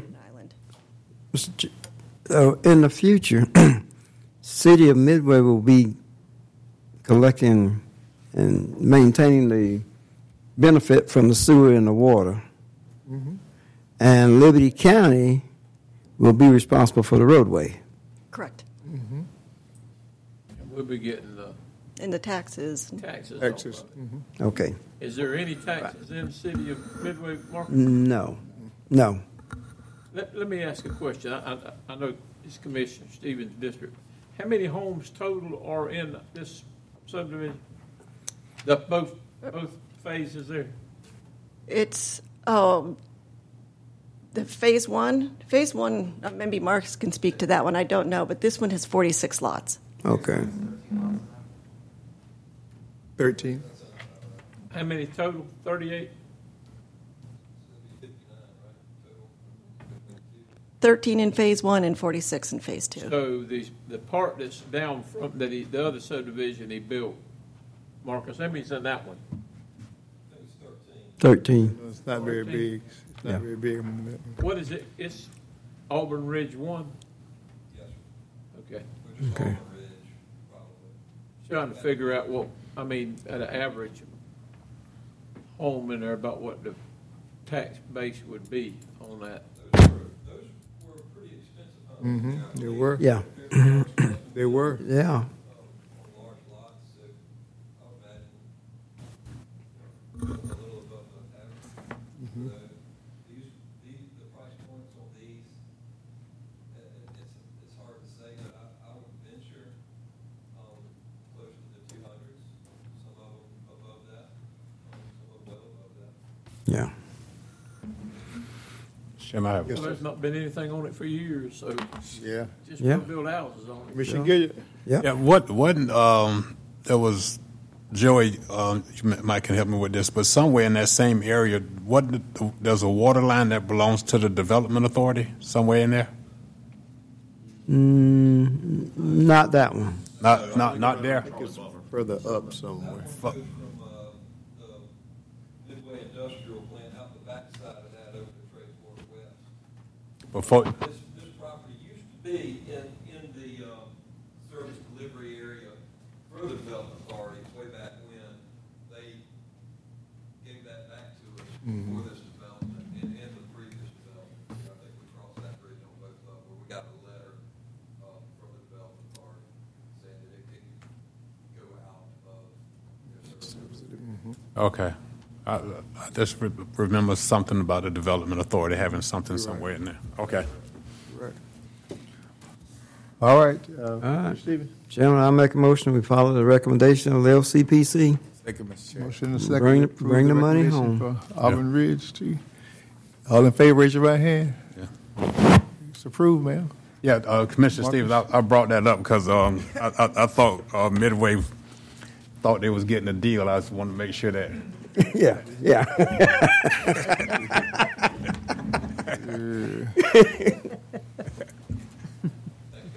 Thank you, Marcus. Y'all have a good evening. GDOT resolution, CARES Act funding. Yes, sir. We were made aware of some funds that were provided by GDOT that could go to airports to offset expenses related to COVID. And so we applied for a grant and were accepted. And if the board would adopt this resolution, it would allow $30,000 to come in a one-time payment to the partnership that would be used to help offset expenses at the airport. So move. Second. Second. All in favor, raise your right hand. Good. Bring it home. Approved, sir. I didn't. You didn't even have to finish reading the whole thing, Joey. When money was coming It this says way. no match too. No match. Money, free money coming this way. You coming with money? Mr. Chair, I was just telling you that. Come on, Ms. Hart. We rolling on. Man. Come on, Ms. Hart. Good to see you. Good evening. So keep it rolling then. My name is Crystal Hart, and I'm the 2020 Census Coordinator for Liberty County. I want to say it's been a pleasure to get Liberty County counted. We are near the end of our portion. We are going to be handing it over to the Census Bureau to let the counters finish it on out. So we'll have an update of what we've been doing this last year and a half. Am I clicking? Oh. You the clicker? There we go. Yeah. Okay, so of course we know the census is important for three main reasons. That's money, power, and safety. In Liberty County and across nations across the the country are making sure that they're getting everyone counted so that we can get funding, federal funding for things that we need, essential programs, everything from health care to food programs and education. Even COVID funding was based on census data, so we need to make sure that we have the right numbers for our community. The second reason, of course, is political power and representation so that our seats in Congress can be reapportioned correctly and that we can have proper districting with our state and local governments. And then the third reason is so that we can see how our community changes. We can have data to make sure we plan for the future. So because of COVID, the timeline for census shifted a little bit. I should have been done by April 1st, but we have now seen that the COVID timeline has shifted us to October 31st, 2020, when the census count will be complete. So typically the census is completed by July 31st. The new date is October 31st. So we have until October 31st to get everyone counted. Operations have been suspended right now, and we will be going back out in August is when census workers will go out. So right now my job is kind of to do some virtual outreach and wrap up our portion of volunteer outreach so that the census workers can do field operations in August. So as of May 27th, our numbers for Liberty County are pretty good. We are we're striving to be at the 51% mark, and you'll see we're at 50.1%. So by the time census workers come in, we want to be at the 51% mark. So we're very close to being there. Again, the census workers won't go out until August, so we still have a little bit of time to do some virtual outreach to get our citizens counted. The nation, 60% of the nation has responded, and our state of Georgia is at 56.4%. I have the cities ranked in the order that they have completion rates. Flemington is leading the way with 59.1% being counted. When we came into this, we knew that Gum Branch and Walthourville may be low count areas because in the 2010 census they had low response rates. So we are doing some efforts there to get the numbers up. As you can see, Gum Branch, 30 Way to days go, Gum ago, Branch. they jumped. Keep up the good work. So Gum Branch and Walthourville were in the 20% range. And we started our initiative to get the word out and really push some things in those areas. And Gum Branch jumped up by 12% in 30 days. Wow. So we're now spending the month of June to replicate some of those things in Walthourville. This week, the police department and fire department in Walthourville will be putting door hangers out on the doors to remind everyone to complete their census or to call if they need help. The week after that, they will begin some phone trees where they will call individuals personally and remind them, as well as anyone who pays a bill or comes to their city offices in Walthourville will be asked if they completed the census or assisted with completing the census. So we're working really hard to make sure we can get our Walthourville numbers up to what some of the other municipalities are, and overall that will bring up our Liberty County totals. Just a quick question. The 2010 Mm-hmm. numbers, I see where we are today, but where were we, our final count 10 years ago? Were we over the 50%? So 10 years ago, by the end of the early response period, we were at 55%. So again, we're close to that goal. Right now we're at 50%, and overall we're at 71%, I'm sorry. So by the time that the census was wrapped up on July 31st, 2010, Liberty County was 71% counted. Okay. And just one last question. Because of course, the pandemic and everything, how will that go with us receiving the funds and also with redistricting? Will that give us, the state enough time to be able to get that in place? The timeline has been pushed back for that as well. So, yeah, you'll get your numbers a lot later than you normally did. That's what I was thinking. Crystal, so everybody has received a little mail-out thing. Everyone has received the reminders, but because of COVID, the actual mailings did not reach all the household, like the paper copy. So a lot of people have had the opportunity to do it online or call by phone. But those mailers with the paper copy hasn't reached every household yet. Also, the census workers, if you're in a rural area where they believe that you won't receive a paper copy in the mail, like you have a P.O. box or you just have low internet access, a census worker will come drop off a paper copy at your door. So that hasn't happened yet as well, which is why we're thinking that we're seeing some of that response rate drop off, because those who are waiting on the paper ballots haven't been able to get it yet because it was interrupted. So paper copies should start coming out within the next month, because census workers will be activated June 15th to begin some field operations. However, no census workers should be knocking on doors doing non-response follow-up until August. Okay. Mm-hmm. Crystal, how are we counting the military? The military is counted in three separate phases. The first phase is group quarter operations. And what that is if you are deployed or you're living in barracks, the installation is provided a spreadsheet to account for everyone, and they will submit that to the Census Bureau. So the first way is group quarters operations. The second way is if you are living on Fort Stewart and you are part of the on-post housing, you will complete it as though you were a regular citizen. You will count for yourself on the phone, you would do it online, or you would do it by paper, and they will be counted with Liberty County. So even if they live on the installation, they will be counted with Liberty County. And then if you live off of the installation, and if you're still stationed or deployed, you will fill it out as everyone else did as well. So there's three ways to get counted. So if they live in Long County, they'll fill it out in the Long County section. So that number there, the Hinesville number, Well, basically, the Liberty County number, do we feel comfortable that we've got those folks counted yet? Yes, we feel comfortable that we have them counted. The group quarters operations has been going really well as far as making sure those that deploy and those that are in barracks have been counted. We worked with housing on Fort Stewart to get those individuals counted. The other portion of those who are affiliated with Fort Stewart but live off in our community, they're counted in the regular percentages that you see with the households. So there's no distinguishing them. Thank you. Just a few more slides. So as of June 1st, 2020, we had 20 plus committee meetings, and the committees were made up of different individuals and volunteers throughout our community. So we had over 20 meetings with those groups.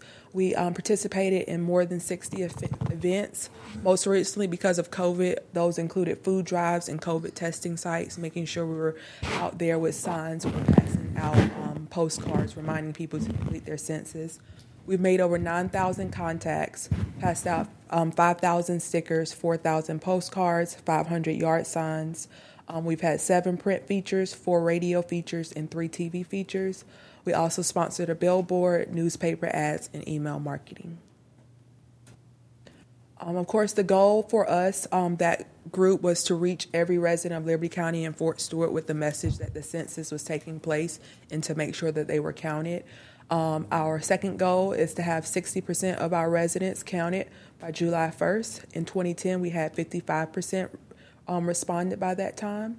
And then our overall goal is to have 80% of the residents to complete the census by October 31st, 2020. And in 2010, 71% completed the census. So for the next 60 days, our committee plan to wrap up and kind of get the virtual portion done before census workers go out is to continue to do promotions with stickers, postcards. We have 500 door hangers to place in low response areas, especially those that may be rural or have senior citizens. We have about 200 yard signs we still need to put out. So if you want to put a yard sign by a campaign sign, or if you want to put a yard sign in an area that you, a hint? an area that you frequently visit and you see that they're missing, we welcome that as well. I'll put it out if you let me know where. We're working on drive-through promotions, so those events that are doing drive-throughs and physical drive-throughs where there are restaurants allowing us to put promotions there, we will enact that. Church outreach, making sure that churches are spreading the word, assisting individuals who have questions about it, and just making sure that we are doing outreach in those communities as well. We're increasing our website, email, and social media advertising during that time. We are doing an employee count program where we are aiming for our municipalities to have 100% of their employees counted. Our library, we're working with the public library to do an outreach program. And of course, we're focusing on Walthartville since they are our low response area. So that's our focus for the last 60 days to finish strong with our volunteer portion before the Census Bureau sends out workers to count everyone. So there are 4 ways to respond online, 2020census.gov. You can call and give your response by the phone, 1-844-330-2020. Paper forms will arrive soon in the mail, or someone will come to your home and deliver a form. They will not fill it out at that time. They're just leaving a form because they know you don't have a physical mail address or that you're in a rural area that may not have connectivity to the internet. And then in August, census workers will come to the home. So if you don't want anyone to knock on your door, we ask you to fill it out online, by the phone or by mail. The census workers will knock on your door to get those filled out if you have not filled it out by August. Some things that we ask you to do, or those who are watching live, is to remind your supporters, constituents, family, friends, employees, and colleagues to complete their census. To include a census message in all your meetings, your public meetings, any event that you're hosting. Submit locations to place census yard signs. So if you want a yard sign in your yard or any area that you frequently visit, just message us for those online or to let me know. If there are any events that you want us to partner, the census will start sending out workers next month to events that will have heavy traffic, and they will have tablets to help people on the spot. So that is something that we are looking to identify some events.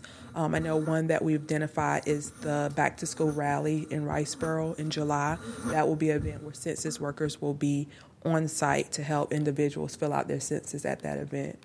And then also share census messages on social media. So that's all I have.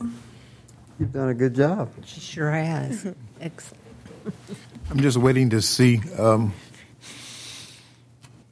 with the pandemic, what's the fallout, I was going to say default's going to be. They're going to have to find some way to compensate there's got to, I don't know, it's not you, but someone has to work that out. Right. So that it's fair at the end of the day. Yeah, fair at the end of the day. I'm sure the boys and girls in D.C. are throwing that around, but I'd like to hear that from them. Maybe we need to talk to Senator Carter about it. And maybe you have had conversation, because October 31st is the new deadline. So they extended it from July 31st to October 31st. I still think even at that time there's going to be some remnants of dealing with the pandemic at that time. So, and that, no doubt about it, had an effect on everything, not just the census. So someone that sits in the capital city is going to have to work that out, where no one's mistreated and no one's count that is low because of the pandemic hurts their communities. We've been working too hard for this. You had a great plan, then you had to readjust your plan. Yes. So our plan was heavily focused on one-to-one and being at events and creating opportunities for people together. Yeah. And then that just when the census went live on March 13th, COVID ramped up as well. So we shifted doing everything virtually, or some of those drive-through events. So we're just trying to recover from that, work through it. Like I said, starting to do things in those areas that we know have a lower response rate for whatever reason. So we'll be focusing in on Allenhurst and Walthamville now. Okay. I have a question, Crystal. So, and I did mine online. So, and you said that you're going to have field workers that's going to start going out in August.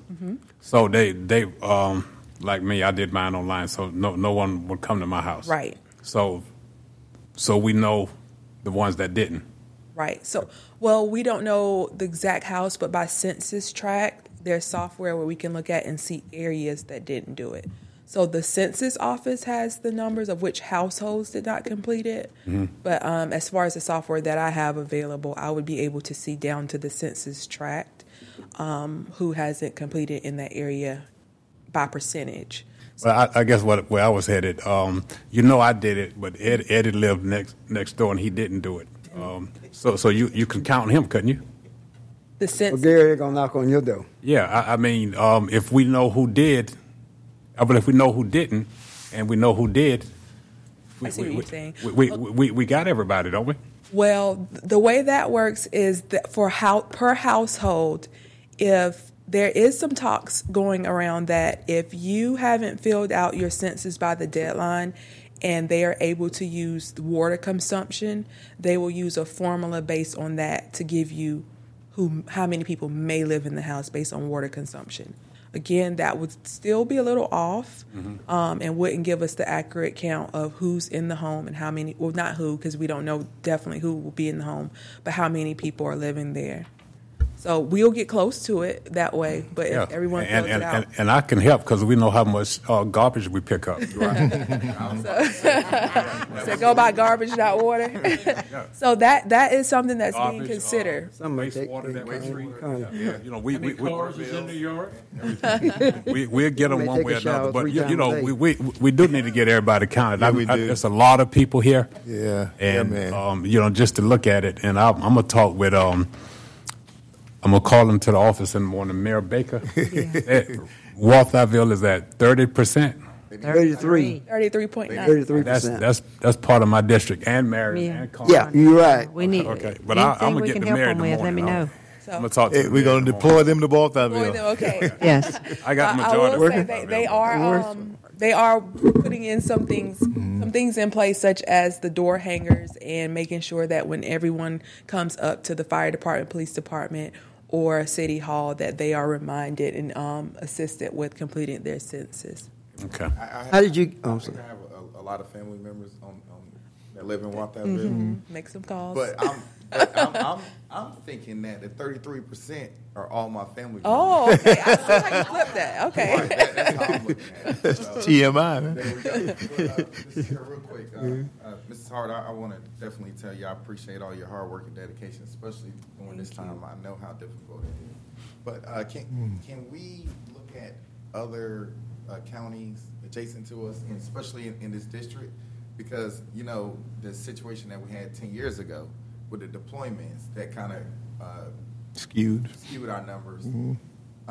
Just looking forward, just on the safe side, is there any way that we could get in contact with the other communities in our district, so whenever we do contact our congressman and explain to them what he already knows or what they already know?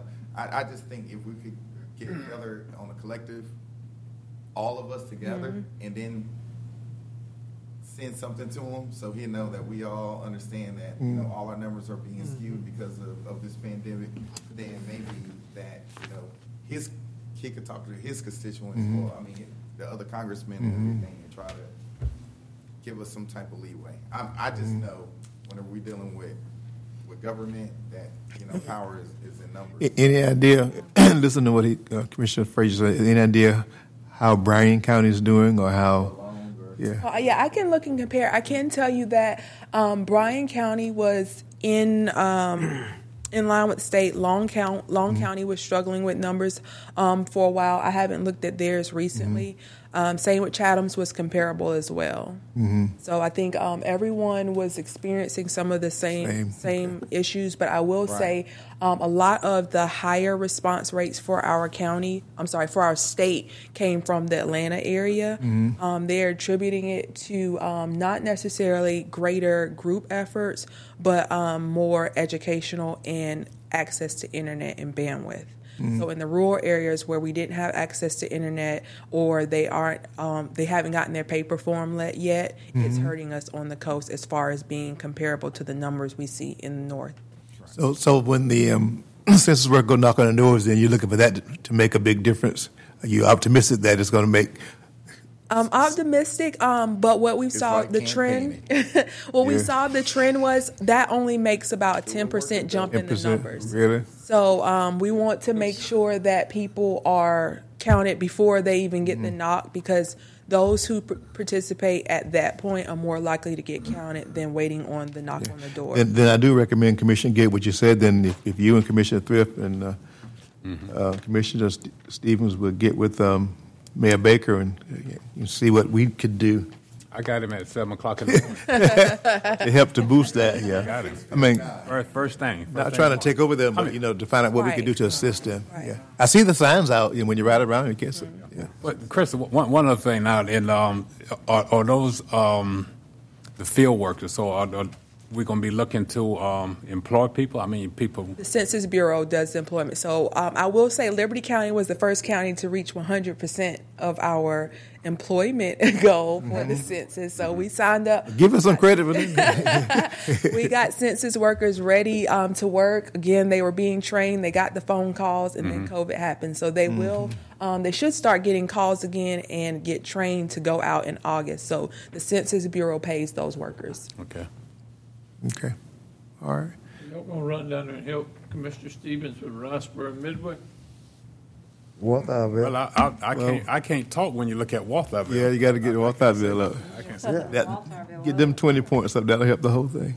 Yeah, but you know, if we had that many census workers to sign up, then you know they need to really get to work, because unless we should pay. I bet if we pay them by percentage. Production, But we did. Liberty County was the first county to reach 100% recruitment rate for employment. And I will say, Riceboro was at 80%, 89%. That's relaxing.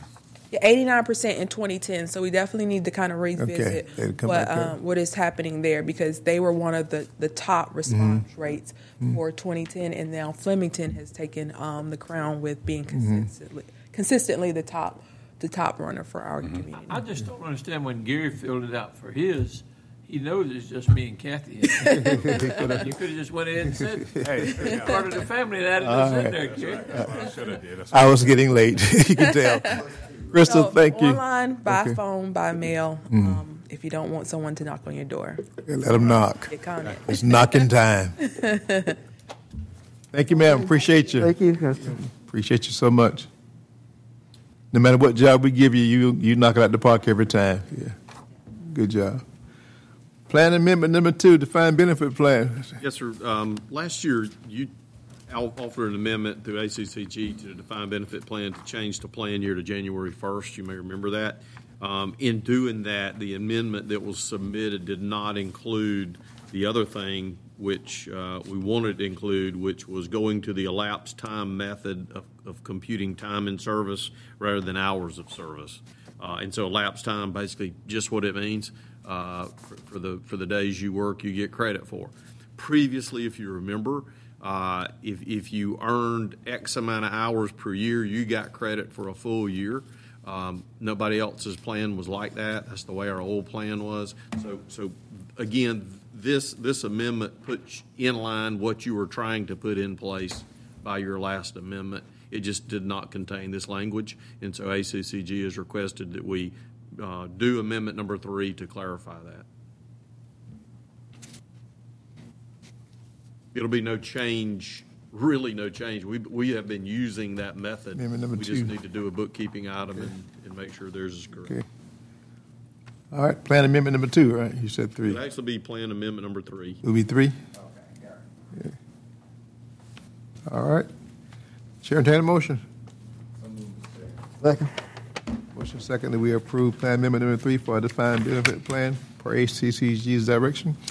Any other further discussion? All in favor, raise your right hand, please.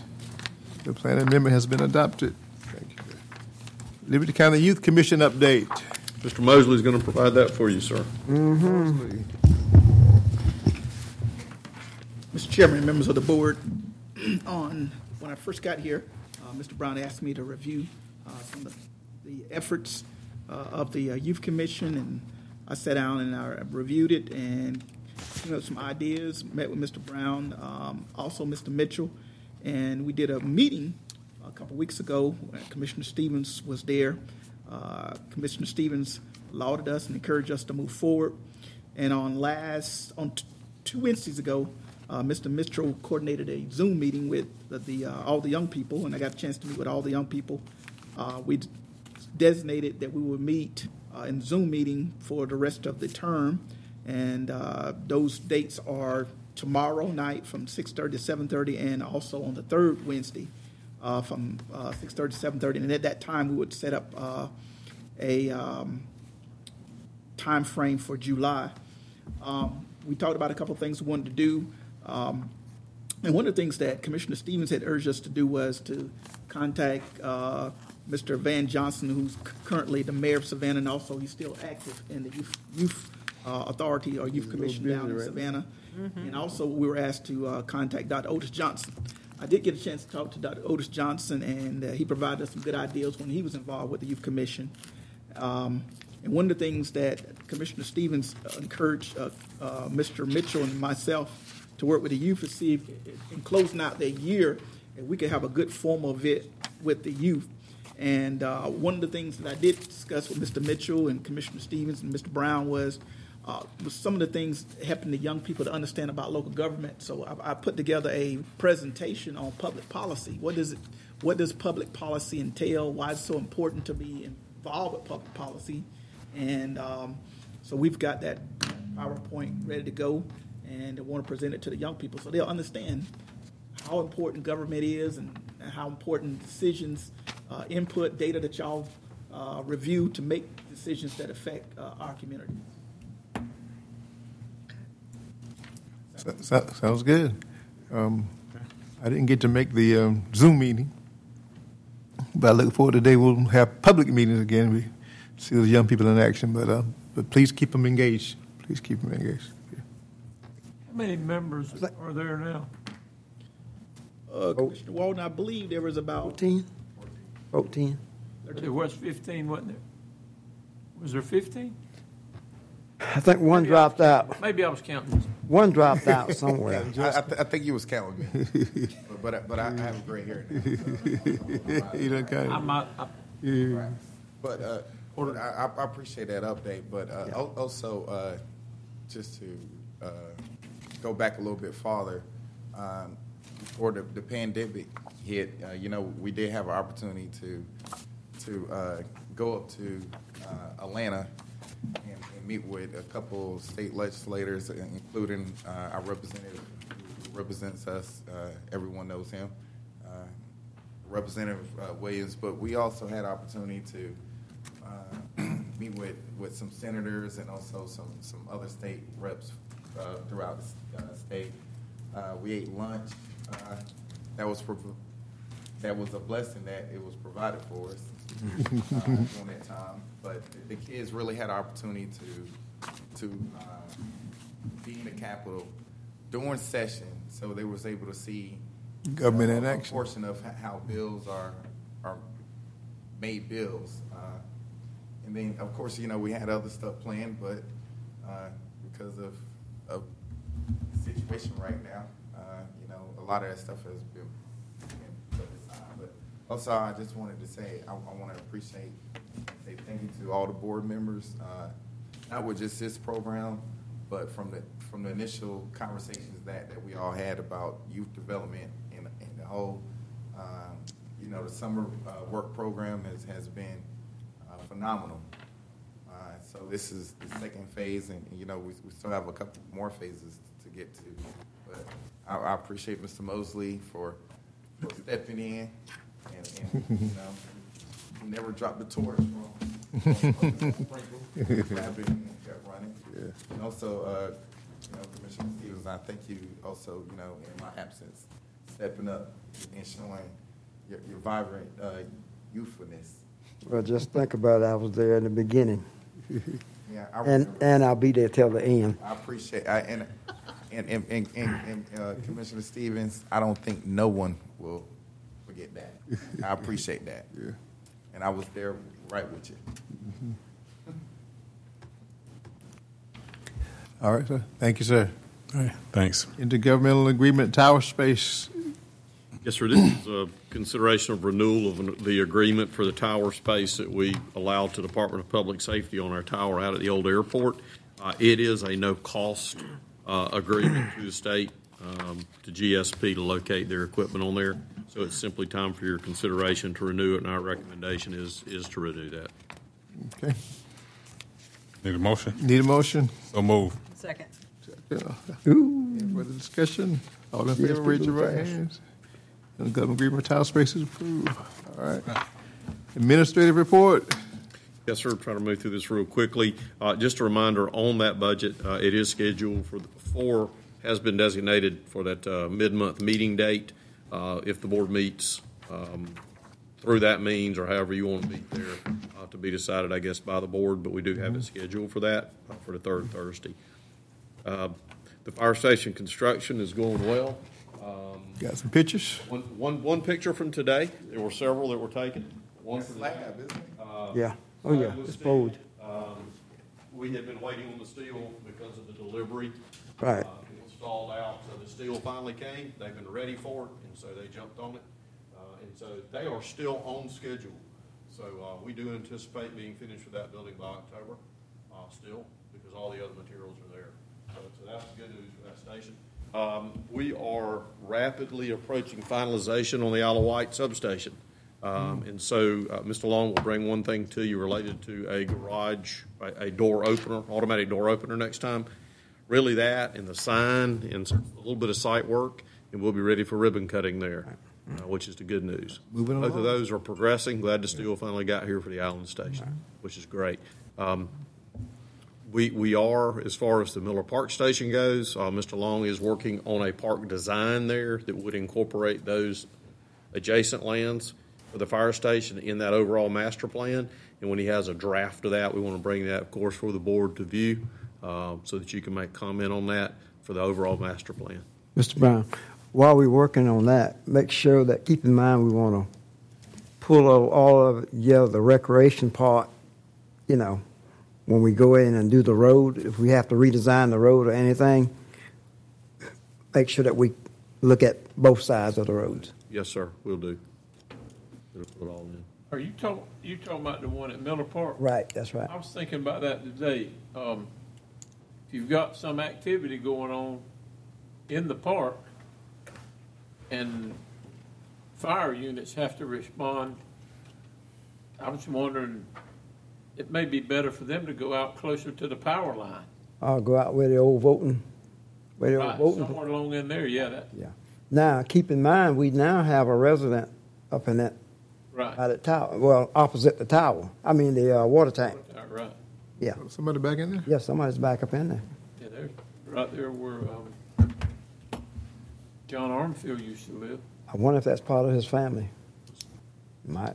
So we'll bring that back to you on that draft plan. Of course, keep you apprised of this and signal when we're ready for the potential ribbon cutting for the Isle of Wight station.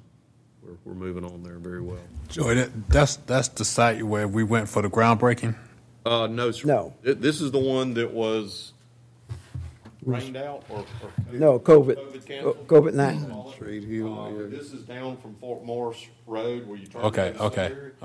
Right, the property. Down there with Crystal neck of the woods down there. Yeah. We've already been down there. You remember we slipped in Yeah, there no, before but daylight that day? Yeah. Next to the boat repair shop. But the one where we had the groundbreaking, the one that was Isle of Wight. Yes, Okay. It was. Right. Okay. Gary, now you know I done took you down there before. Yeah, but all the trees, once you cross the overpass, all the trees look the same down there. Crystal, what you gonna do with it? Yeah. Okay. Mr. Brown, I got a report the other day that down at the boat ramp, what was it, the last holiday? It was packed down there. So people are really enjoying that boat ramp. It was, and the redone pier. So the boat ramp project is almost 100% finished. DNR has dropped in the privies that are there, which is the restrooms, basically, that are septic tank-based type restrooms, and we'll be servicing those. We're trying to get that service stood up right now so they can officially open. And then we may want to get with DNR to do some kind of presentation there because that again, they 100% funded it. We help coordinate a lot, but it is a very, very nice facility.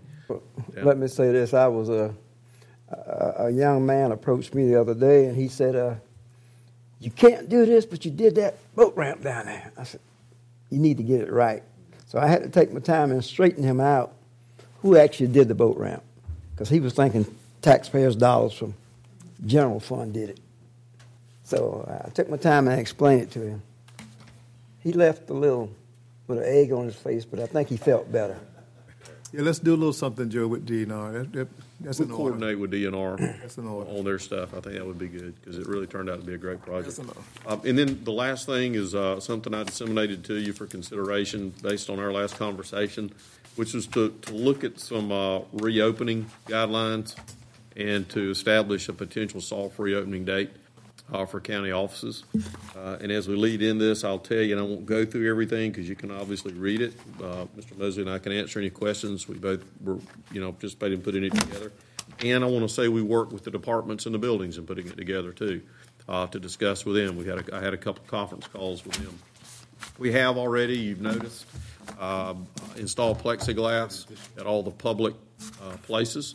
That also is being done or has been done at the Recreation Department and at the Human Center and several locations. Not that the latter is proposed for us to open right now, but we're going ahead and getting prepared. So, and working with Mr. Jerry Johnson, his crew have done a terrific job trying to balance this and reopening of the court system and sanitization of the polling places. And I'm not sure how they've really gotten it done. I know it's been on some weekends, but I think we're ready. I mean, I can tell you that in the public spaces, if we want to target the same date, which was June 15th, of the opening of the Justice Center on some limited basis, and the city of Hinesville. I think we're here to tell you we're ready to do that. Markings are in place, and staff has been briefed, and I will go over this again with them this week if the board is okay with this. Let's do it. Let's do it. Good question, Joey. Now, when you say it says reopening the county, and I think Commissioner Thrift mentioned something earlier about the tax commissioner. That's not just the departments that report to you. That's all of Liberty County. Basically, the sheriff. Well, now the sheriff's plan probably a little different, even a little stepped up because he's in the Justice Center. Mm-hmm. Although they are involved with security here, and they will be helping us both with monitoring who comes in and how many come in the stage, especially in the tax commissioner's office. Lobby sizes will dictate how many are allowed in at one time, and the rest will be asked to stay out. And in that case, tax commissioner specific, then only so many could be allowed in the lobby downstairs before they'd have to step outside. And, Mr. Mosey and I were talking the other day, it's kind of hard to figure out. Y'all have seen it. It doesn't revolve around paydays or birthdays in May or whenever it is. Sometimes that office has 30 people in it at one time, and sometimes it has 5 that'll average per day. So it's going to be a monitoring situation, and I want to thank the Sheriff's Department and Deputy Brady for working with us on that. So we'll monitor that as well as our office and lobbies. And what about the courts? And so the courts, we got a plan that had to be submitted by Superior Court judges in compliance with the state Supreme Court of Georgia. And so they plan on doing a reopening on June 15th. And so these guidelines that apply to them, and I can forward those to you, which will be used by the court to do it, will mean certain PPEs in place in courtrooms. It'll mean screening of folks that come in the courthouse. Temperature checks will be done of everybody that comes to the gate. There'll be some staging differences. State court, for instance, will use the grand jury assembly room because it's got more room to spread out. Judge Rose on the Superior Court side did say they planned on continuing doing first appearance hearings and things remotely in virtuality, which is great. That's something we've hoped they would do for some time. So there'll be some changes there. Yes, sir. And those will vary a little bit different because of the enhanced security of the court system. And I don't know. I guess this is my last question, Mr. Chairman. There was talk. I don't know if it happened here, but did they let some people out of jail because of the virus? They did. Did we do that here? Yes, sir. Are we going to come pick them back up? I can't answer the latter, but I can. Okay. I can tell you the formal question. Absolutely, they did. The judges and everybody worked real hard to get misdemeanors out and to reduce that jail population, so that we wouldn't risk exposure in the jail population out there and have to deal with what some counties dealt with. So it was a common occurrence statewide for what they tried to do. Mr. Brown, when you say opening up, what about the parks altogether? So I guess the second half of that is to give you a report back. We did advertise for lifeguards. We have been successful, and we are set to open the pools, if you so desire, on June 8th, which is next week, Monday. I'm talking about I'm talking about the parks, the playground. Yeah. So I guess first thing is the June 15th. Partial opening of county buildings. The second would be a follow-up for what you asked us to on the pools opening on the 8th. And the third part is to think about the remaining things, and that would be in that phase 3 that Mr. Martin presented for y'all's consideration. In talking with him today, we are allowing the parks to be used in some facet and to be reserved in some facets. And so we really need, I think, to be consistent with that. Recommendation is that the gymnasiums right now, the summer program right now, the day camps, we need to get our plan ready for that. We can't be ready by the 8th to do all that, and that would take some extra. But certainly, rentals of pavilions, outdoor rentals of fields or parks, I think we ought to consider that.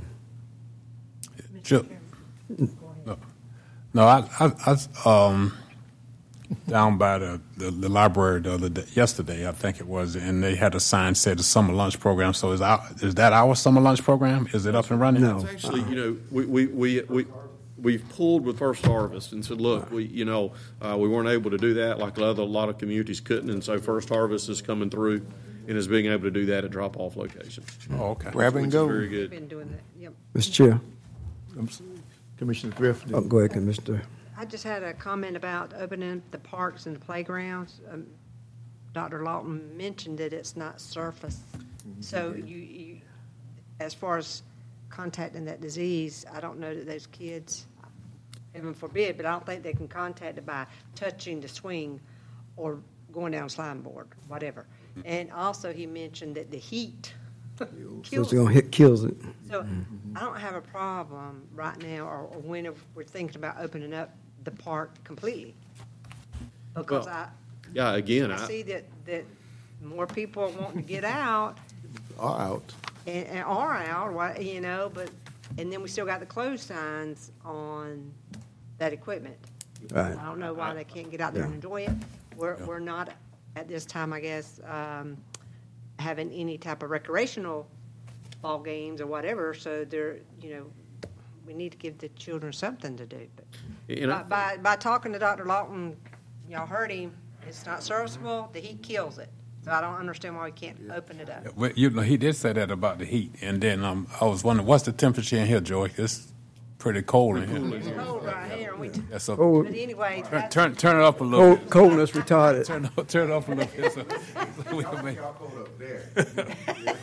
Joe, I guess on the conference call tomorrow, we can ask them specifically about playgrounds. Mm-hmm. We can, and I think again, if we go ahead and do the pools and do the outdoor activity areas that are either rentable, i.e. pavilions, playgrounds, things like that, open them up. You want to rent the park for something that's an outdoor activity. I think anything outdoor activity is fine for all those reasons. And then the final phase that I'd like to come back with you on is that final everything else.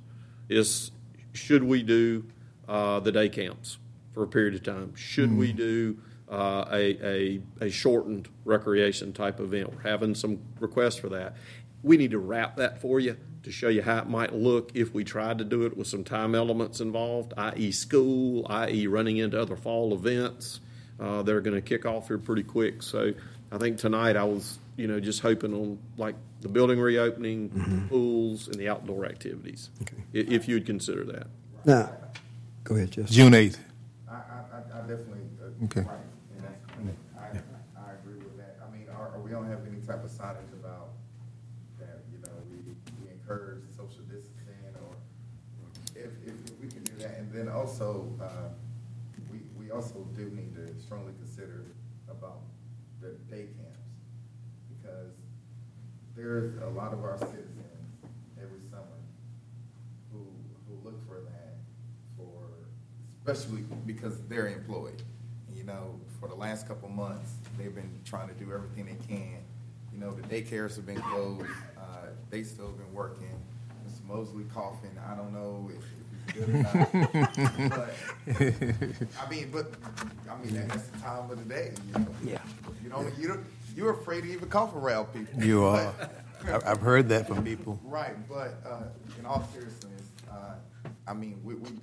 we do need to look and see, because I do know there are some day camps that are starting to open.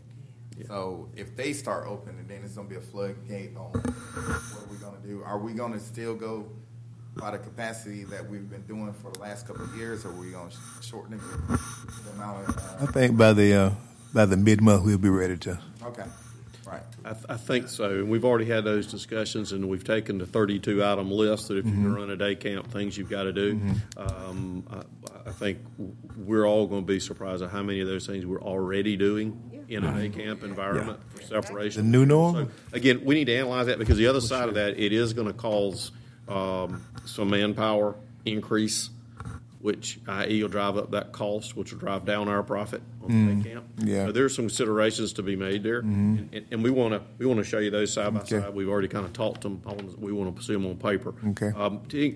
We will have a decreased to start out, as we talked about, a decreased capacity load of 50% at those pool locations. Mhm. And I would suggest we do that at any other facility that we rent also. Now, in my mind, that would not include the Stafford Pavilion rental. Since that's an all-indoor deal, recycling that air, I mean, unless y'all want to. But I might see that come at the time you redo the gymnasiums and open those other indoor. Since it's closed in, okay. So you're saying keeping that one closed, correct? Only that one, because it's totally indoor. Yeah, it's totally indoor. Yeah, just one other question, Mr. Chairman. But I don't know. It's hot in there. So It's hard in there with the air conditioner on. I know, that's what I'm saying. Yeah. So the probability of this virus lasting in there is possible. Trying to get y'all out of here. But just one question, now, Joey. You know, with everything that's going on, and you know, we are a week away from Memorial Day. That was last Sunday. And then with everything else going on, and if there's a spike, and I don't know, like from a major event like Memorial Day, or major event like the protests and everything else that's going on, and say there's a spike in Georgia, and the governor does something different, because there's supposed to be a spike. There's supposed to be a spike because of the relaxed precautions. And that, I don't know if that really happened, but whenever there's a major event like Memorial Day, does anyone in here know? Maybe I should have asked. What's the guy name was talking, Dr. Davis? Yeah, from Memorial Day, which was the 25th, that Monday, last Monday. Have they seen us? You know, so what's the time? 2 weeks. 2 weeks. Mm-hmm. Yeah. So you know, we talk about this. And I'm all for it, but we're talking about doing something Monday, which is 6 days from now, and if the time period is 2 weeks, we're going to be right at it. I think you're really okay, and especially in the pool environment. Okay, Dr. Brown. Where the chlorine kill it. Yeah. And so... well, the president said bleach should kill it, didn't it? So we are, even as... we online, ain't we? We online. Chairman. Okay. Chairman. Yes, sir. So even as... one other question. Yeah, even as we open, we're still going to monitor with staff. We're going to encourage that social distancing. We're going to do all those things. To try to do that. And of course, we still have the weekly calls with Dr. Davis and with the Board of Health. So if we do see a spike or something, obviously we'll come back.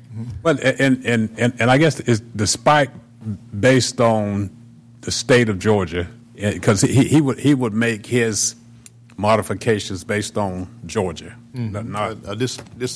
And he's doing all his, though, and we can share those with you just on the coastal district. Coastal district. Okay. So we do get a little closer to home. Mr. Chairman, one other thing before we leave here. There's been a lot of talk about it. Maybe Jimmy's found the lifeguards. I know he was having a little bit of trouble. So opening up a pool on the 8th, it's like Commissioner Gillard said, it may or may not happen. But, you know, that's one director down there with a lot of good folks working underneath him, that 90% of his activity is the youth. And I just want us to make sure that this is exactly what we want to do and support him in it. I mean, if we're going to open it up, let's open it up and let's support him. If he don't have the lifeguards, then we don't need to be opening up the pools on the 8th, okay? Well, I'm going by his email he sent me yesterday about opening on the 8th. So that's the reason. And that decision, you know, he's going to be basing everything on what we tell him to do. And, I mean, he's always tried to do that.